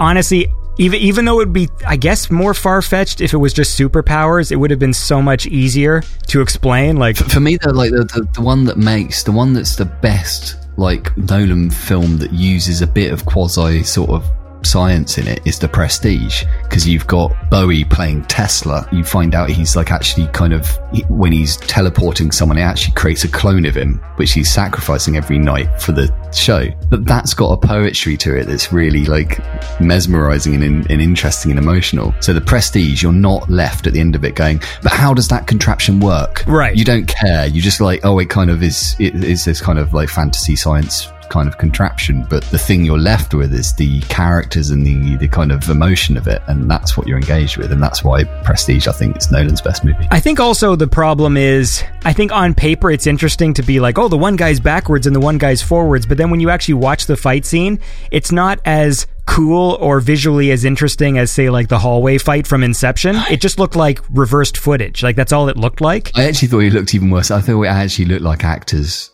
trying to act backwards. It didn't work for me. Like, I just think when I watched Inception, I was wowed by several sequences in that film that were like really cool. And this one, it was just sort of like, I'm just watching a backwards fight. Like, I could do this. Like, even though I think there's more to it than that, it didn't feel like there was when you were watching it. And you just don't care. You just don't give a shit. Like, whereas Inception, there are some hokey moments in it. And there are some stuff where you start questioning it too much. You're like, hang on, how does this fucking work? With all the levels and all that sort of stuff. Well, at least in Inception, there's like visual cues that also help you understand the story. So like, there's that part when DiCaprio is teaching Paige's character, like they're in the dream and he's showing her how to create stuff. And then he mentions that his subconscious is going to start turning on her because the subconscious recognizes that there's somebody else creating the dream. And then as you're watching that, characters in the movie literally start turning on her. So you actually understand the story concept by seeing like an actual visual. Yeah, it was really clever, and because it connects with you because it's such a primal thing about dreams. Yeah, and there's parts in Prestige or in Tenet where they're just explaining stuff to you, and there's no visual to accompany it. It's just like some lady sitting in a chair or whatever, just saying, "Here's how things work." It's just cold. You just don't give a shit. You're like, you kind of just every time there's a scene, you're like, okay, sure. Yeah. Why am I caring yet about any of this? I literally don't give a shit. I mean, there's moments where I'm just like, what are they doing? Why are they doing it? Where are they? Like, I was asking all of those questions. In the unlikely event that Nolan's listening to this podcast, I hope Nolan would appreciate the fact that I gave it its full attention and watched it on my phone. Yeah. To give that 70 mil experience the fucking respect it deserved. I watched it on a Samsung S10. Yeah. Yeah, it's a good phone. But I had headphones on, so I could hear what was being said. Well, look, man, listen, we should, how about this? Do you want to play another track? I feel like we just talked for a long time. I need to... Yeah, all we've done is just talk about movies. We're not talking about music at all. Well, why don't we play the second Miranda Carey collab, because it's got quite a different vibe, and I think it was the last song to actually be made for the album. Is this the one featuring Summer Breeze? Pulsar.sax, this one? Pulsar Sax, yeah. Who is a sax player from Russia. Cool. Well, yeah, let's do it, and then we will say goodbye to Sunglasses Kid. Yes. So we'll listen to one last track, and then this is the only problem I have whenever I catch up with you, is I'm always like, fuck, we end up talking too long, and then I have to... We just have a conversation. We just forget. I just forget we're on a podcast and it's just you and me just chatting shit. Yeah, we just need to schedule these. Like, we should just record our conversations and just do a fucking movie podcast. Is what you and me should do. Yeah, that is something. More work. Crush it. One of these days. We'll just make it and we'll get like 2 million subscribers. That's how it works, isn't it? We would do it quick instantly. I mean, that would happen. Do you know what? If we did it and we just made it really like clickbaity and did it on YouTube as well, and we just did it like, why Tenet is the worst film ever made. No, here's what you do. We have the podcast, but the still images. For some reason, whenever I'll sign into YouTube, I don't log in with my Google account, so I like to see what an actual a fresh YouTube suggests to you, right? And sometimes I'll just be watching videos, and then all of a sudden, like, it just suggests hot European women doing gymnastics. And I'm just like, why is this, like, I didn't click on anything to do, you know what I mean? Like, just, when YouTube wants to suggest things to you, and the thumbnail is always, what I've noticed is hilarious, is it'll be like, like a pretty girl or whatever, but they will manipulate it to make it look like her bum is bigger. Yeah. In the still image. It's hilarious. Like, I'm just like, I love all the thought that goes into clickbait. We could do one where we could just do a movie podcast, but the thumbnails have always just got a massive pair of boobs, like a big cleavage that always just cut out and put into the shot. They've got nothing to do with anything. Man, the psychology of what men will click on is amazing, because I saw that this other one was soldiers being welcomed home collage, like a montage of soldiers coming home in the States and being greeted, and the thumbnail is like this girl in a cheerleader outfit hugging a soldier, and they've made her bum look bigger with Photoshop, and it's supposed to be this heartwarming video of like girlfriends, like, and children seeing their parents like show up from active duty, and fuck's sake. It's like those clickbait articles where it's like 10 outlandish Halloween costumes, and it'll be like a sexy nurse or something, and then you and it's not in the article. It's like, that's not even in the article. Yeah. The only reason I came here isn't even here. I've done that so many times. I think my favorite of all time is still news anchor bloopers, and it's just a thumbnail picture of like a news anchor lady, and her blouse is like popped open and her boobs are hanging out. It's a classic. The one that makes me laugh as well, when you won't believe what these celebrities look like now, and it'll be like the thumbnail will be like a picture of Brad Pitt or something, and you're now on the 7th page of this marathon of adverts you're bypassing to go, just show me the picture of Brad Pitt. Oh yeah. And you're like, I could just Google what Brad Pitt looks like now. Well, my favorite too is they lie in those things too. Like there's sometimes where it'll show like a picture of like a little girl who was in like a TV show, and then the side picture looks like this like crackhead lady with like no teeth and stuff, and you're like, oh fuck, like she grew up to be fucked up, and then it turns out that's not even her afterwards picture. Like they just do that to shock you into clicking on the article. Just be like 10 actors you didn't know had died, and it'll be a photograph of Robert De Niro, and you'll be like, what the fuck? Dude, I did that just the other day. Who was in the fucking picture? And he wasn't dead. It was like actors who had died, and it was Nick Stahl from like Terminator 3. I'm like, Nick Stahl died? And then like I click him. It's illegal. It shouldn't be allowed. There should be a fucking law against doing that. Anyway, it's so misleading. No, man, it works every time though. But what do they think is going to happen? You're going to be rage-filled. Well, read the top comment is always, that wasn't even in the video. Like, that's always the top comment. It's like this thumbnail of some hot girl that's not even in the video, and it's all people in the comments complaining that girl isn't in the video. Well, that's what... yeah, anyway, let's just do a podcast where every thumbnail has got a picture of a woman who's got nothing to do with it. Hey, man, it would work. That's the sad part. I'll try that one time. I'll see if it works for me. Just right. Christopher Nolan, Tenet, big picture of some big-breasted woman. Yeah.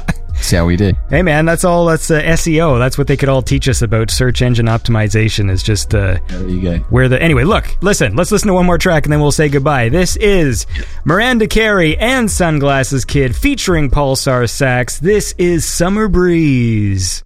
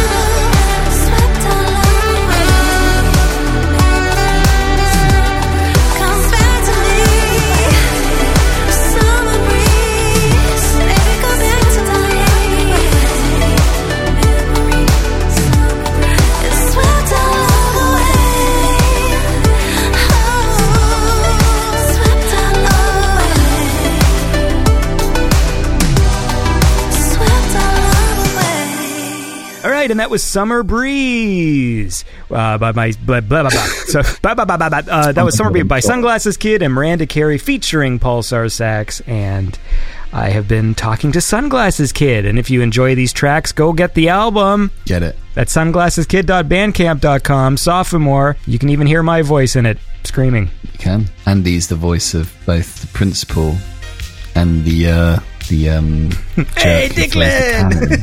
So good. You know, I will say this: your sound design on that was really well done, and to the point where you asked me to do the voice again, and I just was not feeling that character, and I know I was really hesitant with you, and I didn't want to do it.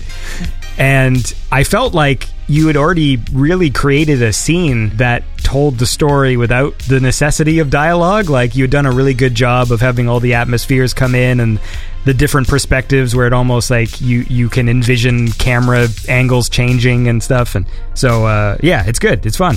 Well, it was great because I can kind of convince you by going, I don't need you to do much, just do a few grunts and growls, and then you eventually got into it. And then I had Dana Jean Phoenix as the voice of the Valley Girl, and that's when you I can't remember when we were on the phone and we were talking through it, and you went, Declan! Like that, it made me fucking piss myself. And I was like, oh, do me a couple of those, because you can just put them into the background of the party and it'd be funny. Yeah. And then one of them I can't remember when I mixed it in. Oh, and that's right. I had a car sound effect that was just a bit of Atmos to kind of suggest it was the street. And I dragged you shouting Declan, and it landed just by accident over the car. And it immediately sounded like you were coming from the car. And I was like, oh, that's brilliant. It's like a kid driving past, throwing something at him, like getting something on his chest. So I then had to work out how I was going to convey this properly and kind of create can sounds and water and all this stuff. But yeah, I was really pleased with the end result, because it really does sound like some kid driving by chucking something out of their convertible car at him or something. Yeah. Well, it did to me anyway. Yeah. No, it worked well. I thought it was good. So, yeah. But listen, we gotta say goodbye. So people should go listen to the album. It's good stuff. Every track is good. It sounds nice. I'll go on Bandcamp and read one of the comments. What do people say? Fox Puppy says, many retro albums try to capture a retro style, but it's not easy to recapture the feel and vibe of a certain era. This album captures the synth, the soul, the fun of the late 80s and early 90s very well, using great songwriting and some of the best voices in synth music.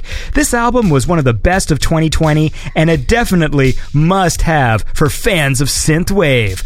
I can't wait to put this one on the stereo next summer when I'm out in the yard. I don't know about that last sentence, but that sounded like it could have almost been read in the style of American Psycho. Many retro albums try to capture a retro style, but it's not easy to recapture the feel and vibe of a certain era, because sometimes... Yeah. Hey, Alan! Hey, Paul! Right there, you reservation at Dorkin now, you fucking I love that movie. Yeah, so anyway, the point is that it's good, and that guy wrote a very nice review, Fox Puppy. And somebody else said, Sunglasses Kid doesn't recreate the 80s. He is the 80s. Nice. That sounds like something that Dave Brent would say off The Office. He doesn't just create the 80s. He is the 80s. So, yeah. It's nice. I like actually all the reviews that people have written, because they all sound like reviews. They're really nice reviews, aren't they? They analyze music better than I ever have on this show. Somehow, like nine seasons in, and whenever I play someone's track, all I can ever say about it is, that was a cool track, and like that's all I have to say. Well, I hope I don't upset people with the direction I may be taking my music in the future, because I will try and keep it as faithful, because I'm seeing people saying about me recreating the 80s so authentically, and people were like, he's even mixed it to sound a bit shit like the 80s. I'm like, yeah, that was definitely deliberate. Yeah, definitely that. Yeah. You're like I'm like, most of the time I'm like, no, I wasn't actually trying to make it sound that like low fidelity. Yeah. That's just me not being very good. I love getting those sort of weird compliments where you're happy that someone enjoyed a thing, like, but at the same time, it's like, oh, wait a second. Like, I'll get that when I do like weird special effects and stuff in my videos, and be like, I like how it's like an intentionally all wobbly and stuff, and like didn't look right. I'm like, yes, yeah, people on purpose. One that's like a slightly, I'm not sure if it's a compliment or not. They'll be like, if he'd put this out in 1987, it would have been a hit, but it's not 1987, so it's not a hit. Yeah. So. Sunglasses Kid have been making music in the 90s. He would have had a platinum records, but he isn't. and he doesn't.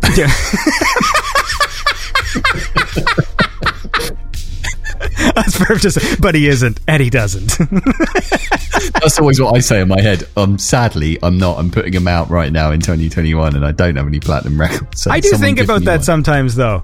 Like, what if you could actually take this album, go back in time, you know what I mean? And then just, like, hand it to, like, a producer or someone, just be like, hey, man, here it is. Well, it's weird. People wouldn't listen to it in the same way they listen to it now, because they'd be listening to it thinking it was like contemporary pop. People are listening to it on a meta level now. They're listening to it, but they're not just enjoying the composition and the song and the melody. They're enjoying the references. And again, like it's, you know, talk about film and tropes and stuff. You've got to be very careful that it doesn't just become a song of references. Like, yeah, that sound. Do you remember that sound? The 808 cowbell? Yeah, remember that? Again, going back to the conversation about YouTube, a lot of that content is, like, really popular. You know, like, I'll sit there and think, like you just said, you know, jokingly, like, we should do, like, a movie podcast. And I think about that stuff sometimes, and I think, what would my angle be? Right? Because I would need one in order to do it. Like, I'd need to go, what would make this special or different than someone else doing it?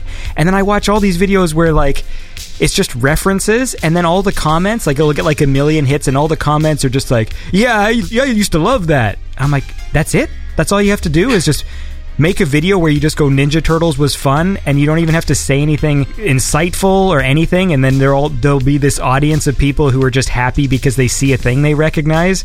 And it kind of makes me depressed in a way, because, like, I can't produce that. Like, I have to be like, this has to be special and different. Like I was literally writing some music this afternoon, and I actually, for the first time, none of my albums contain a single sample, like a pre-made thing that I didn't compose. Everything is composed. Every individual drum hit, every individual note, every chord is all me.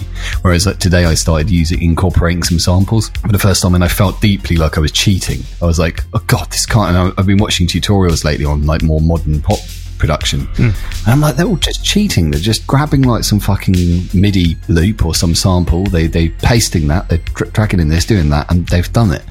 And that's cheating. And there's something about telling yourself there's nobility in suffering and working your ass off and everything, but nobody knows. Yeah. You know, I like you the idea. are Look, wrong. I like the idea of thinking it's noble. All right, I want to end this on the note that Well, it's like people, like I've said it before, but people will ask me often. They'll say, "What are you using? Real vintage synthesizers, or is it all software?" And I'm like, "It's all software, and you've just proven that you can't tell the difference."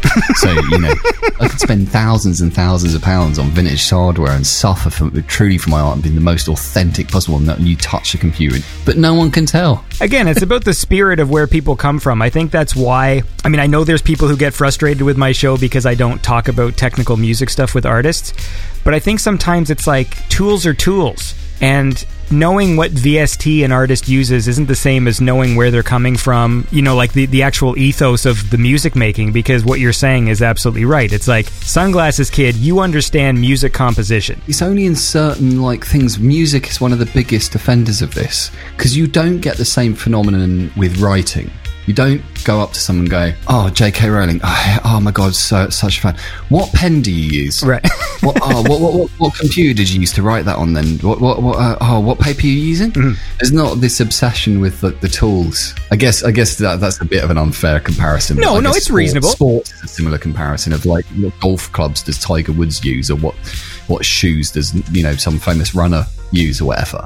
As if that's gonna... I mean, there are things that, like, you literally can't do without certain gear, and there are certain sounds that if you buy a certain thing, you will have access to that sound, but you won't have access to those chord sequences. But now you can download MIDI packs and get chord sequences, but you will start to come unstuck if you don't know how to, like, compose. You won't know why that chord sequence is good, and you won't be able to do anything other than use that same one chord sequence, because you won't understand how to join a new chord sequence to it. Most of this quick production I see on YouTube is just people going, "I've just downloaded a load of samples and now I just get to have fun making drum beats because that's all I can actually do." It's just like how there's always all these wacky diet fads, and yet since the dawn of time, it's always been eat well, exercise, drink lots of water, and get plenty of sleep. And those are the rules that have stayed true for millennia, but then everyone keeps on getting excited by the new fad diet or the new vitamin or pill or whatever because no one wants to put in the work. And when it comes to music, it's the same thing. It's like, I could tell you I use Ableton and my favorite plugin is Zebra 2, but it doesn't matter because if you don't understand how music is made... And even if you do understand how, even if you're trained, because I'm self-taught, but even if I knew what someone was saying to me and understood it, and they said, yeah, I've written this in the key of so-and-so, and this is... And you can see people dissecting what makes a song great. Why is this song so great? What's so brilliant about it? But that doesn't get you any closer to coming up with your own song. You can kind of take pieces of somebody else's... Like, you can start to build up a bit of a profile of what makes a good song and why something is good and everything, but you've got to think of your own thing. Yeah. There's always going to be that little kind of thing. You've got to find your own voice and find your own idea as well, otherwise you will always just be nicking from somebody else. It's perfectly fine to like borrow ideas, and I borrow ideas from people, and I listen. I this thing I was writing today actually started with a chord sequence I heard in a Mariah Carey song, a 90s Mariah Carey song, and I like reverse engineered it and worked it out, but then I put it into such a different context that you can't tell that that's where it's from, but it provided a bit of an inspiration for me. I mean, basically, my point is, like, to sort of wind this down and encapsulate the whole thing. What's your favorite VST? Oh, God. I will say my favorite VST... It's not my favourite VST anymore, but it was my favourite VST for a long time, and the whole of my first album has it all over it, is the Korg Wave Station. And one of the presets on the Korg Wave Station is called Sunglasses Kid. And that is where my name is from. And my favourite story is somebody once DM'd me on Instagram and going, dude, Korg Wave Station's named a preset after you. I was like, I'd love to say that's the case, but sadly it's the other way around. Perfect. All right, man. Well, listen. See, this is what always happens. I say we have to say goodbye, and then we end up talking for another 20 minutes, so I'm going to just hang up. Goodbye. So, listen, it's always lovely to chat with you, and the album's great, and you're a cool guy, and keep on making cool music, and we'll talk again. Talk soon, dude. All right, and that was my chat with Sunglasses Kid. It's always nice to catch up with him, and we always end up talking for a long time, so this episode ended up a little longer than I thought it would, which is why it is also releasing a day late, so that's what you get, all right? But that's what you get, but hopefully next week's will be on schedule and all of that good stuff, so thank you for listening to the show. Thanks, of course, for all of your support, and tune in next time to Beyond Synth, the best synthwave chat show there is. Thanks for listening. This was Beyond Synth. No more show today. Now shut up, the robot lady's got something to say.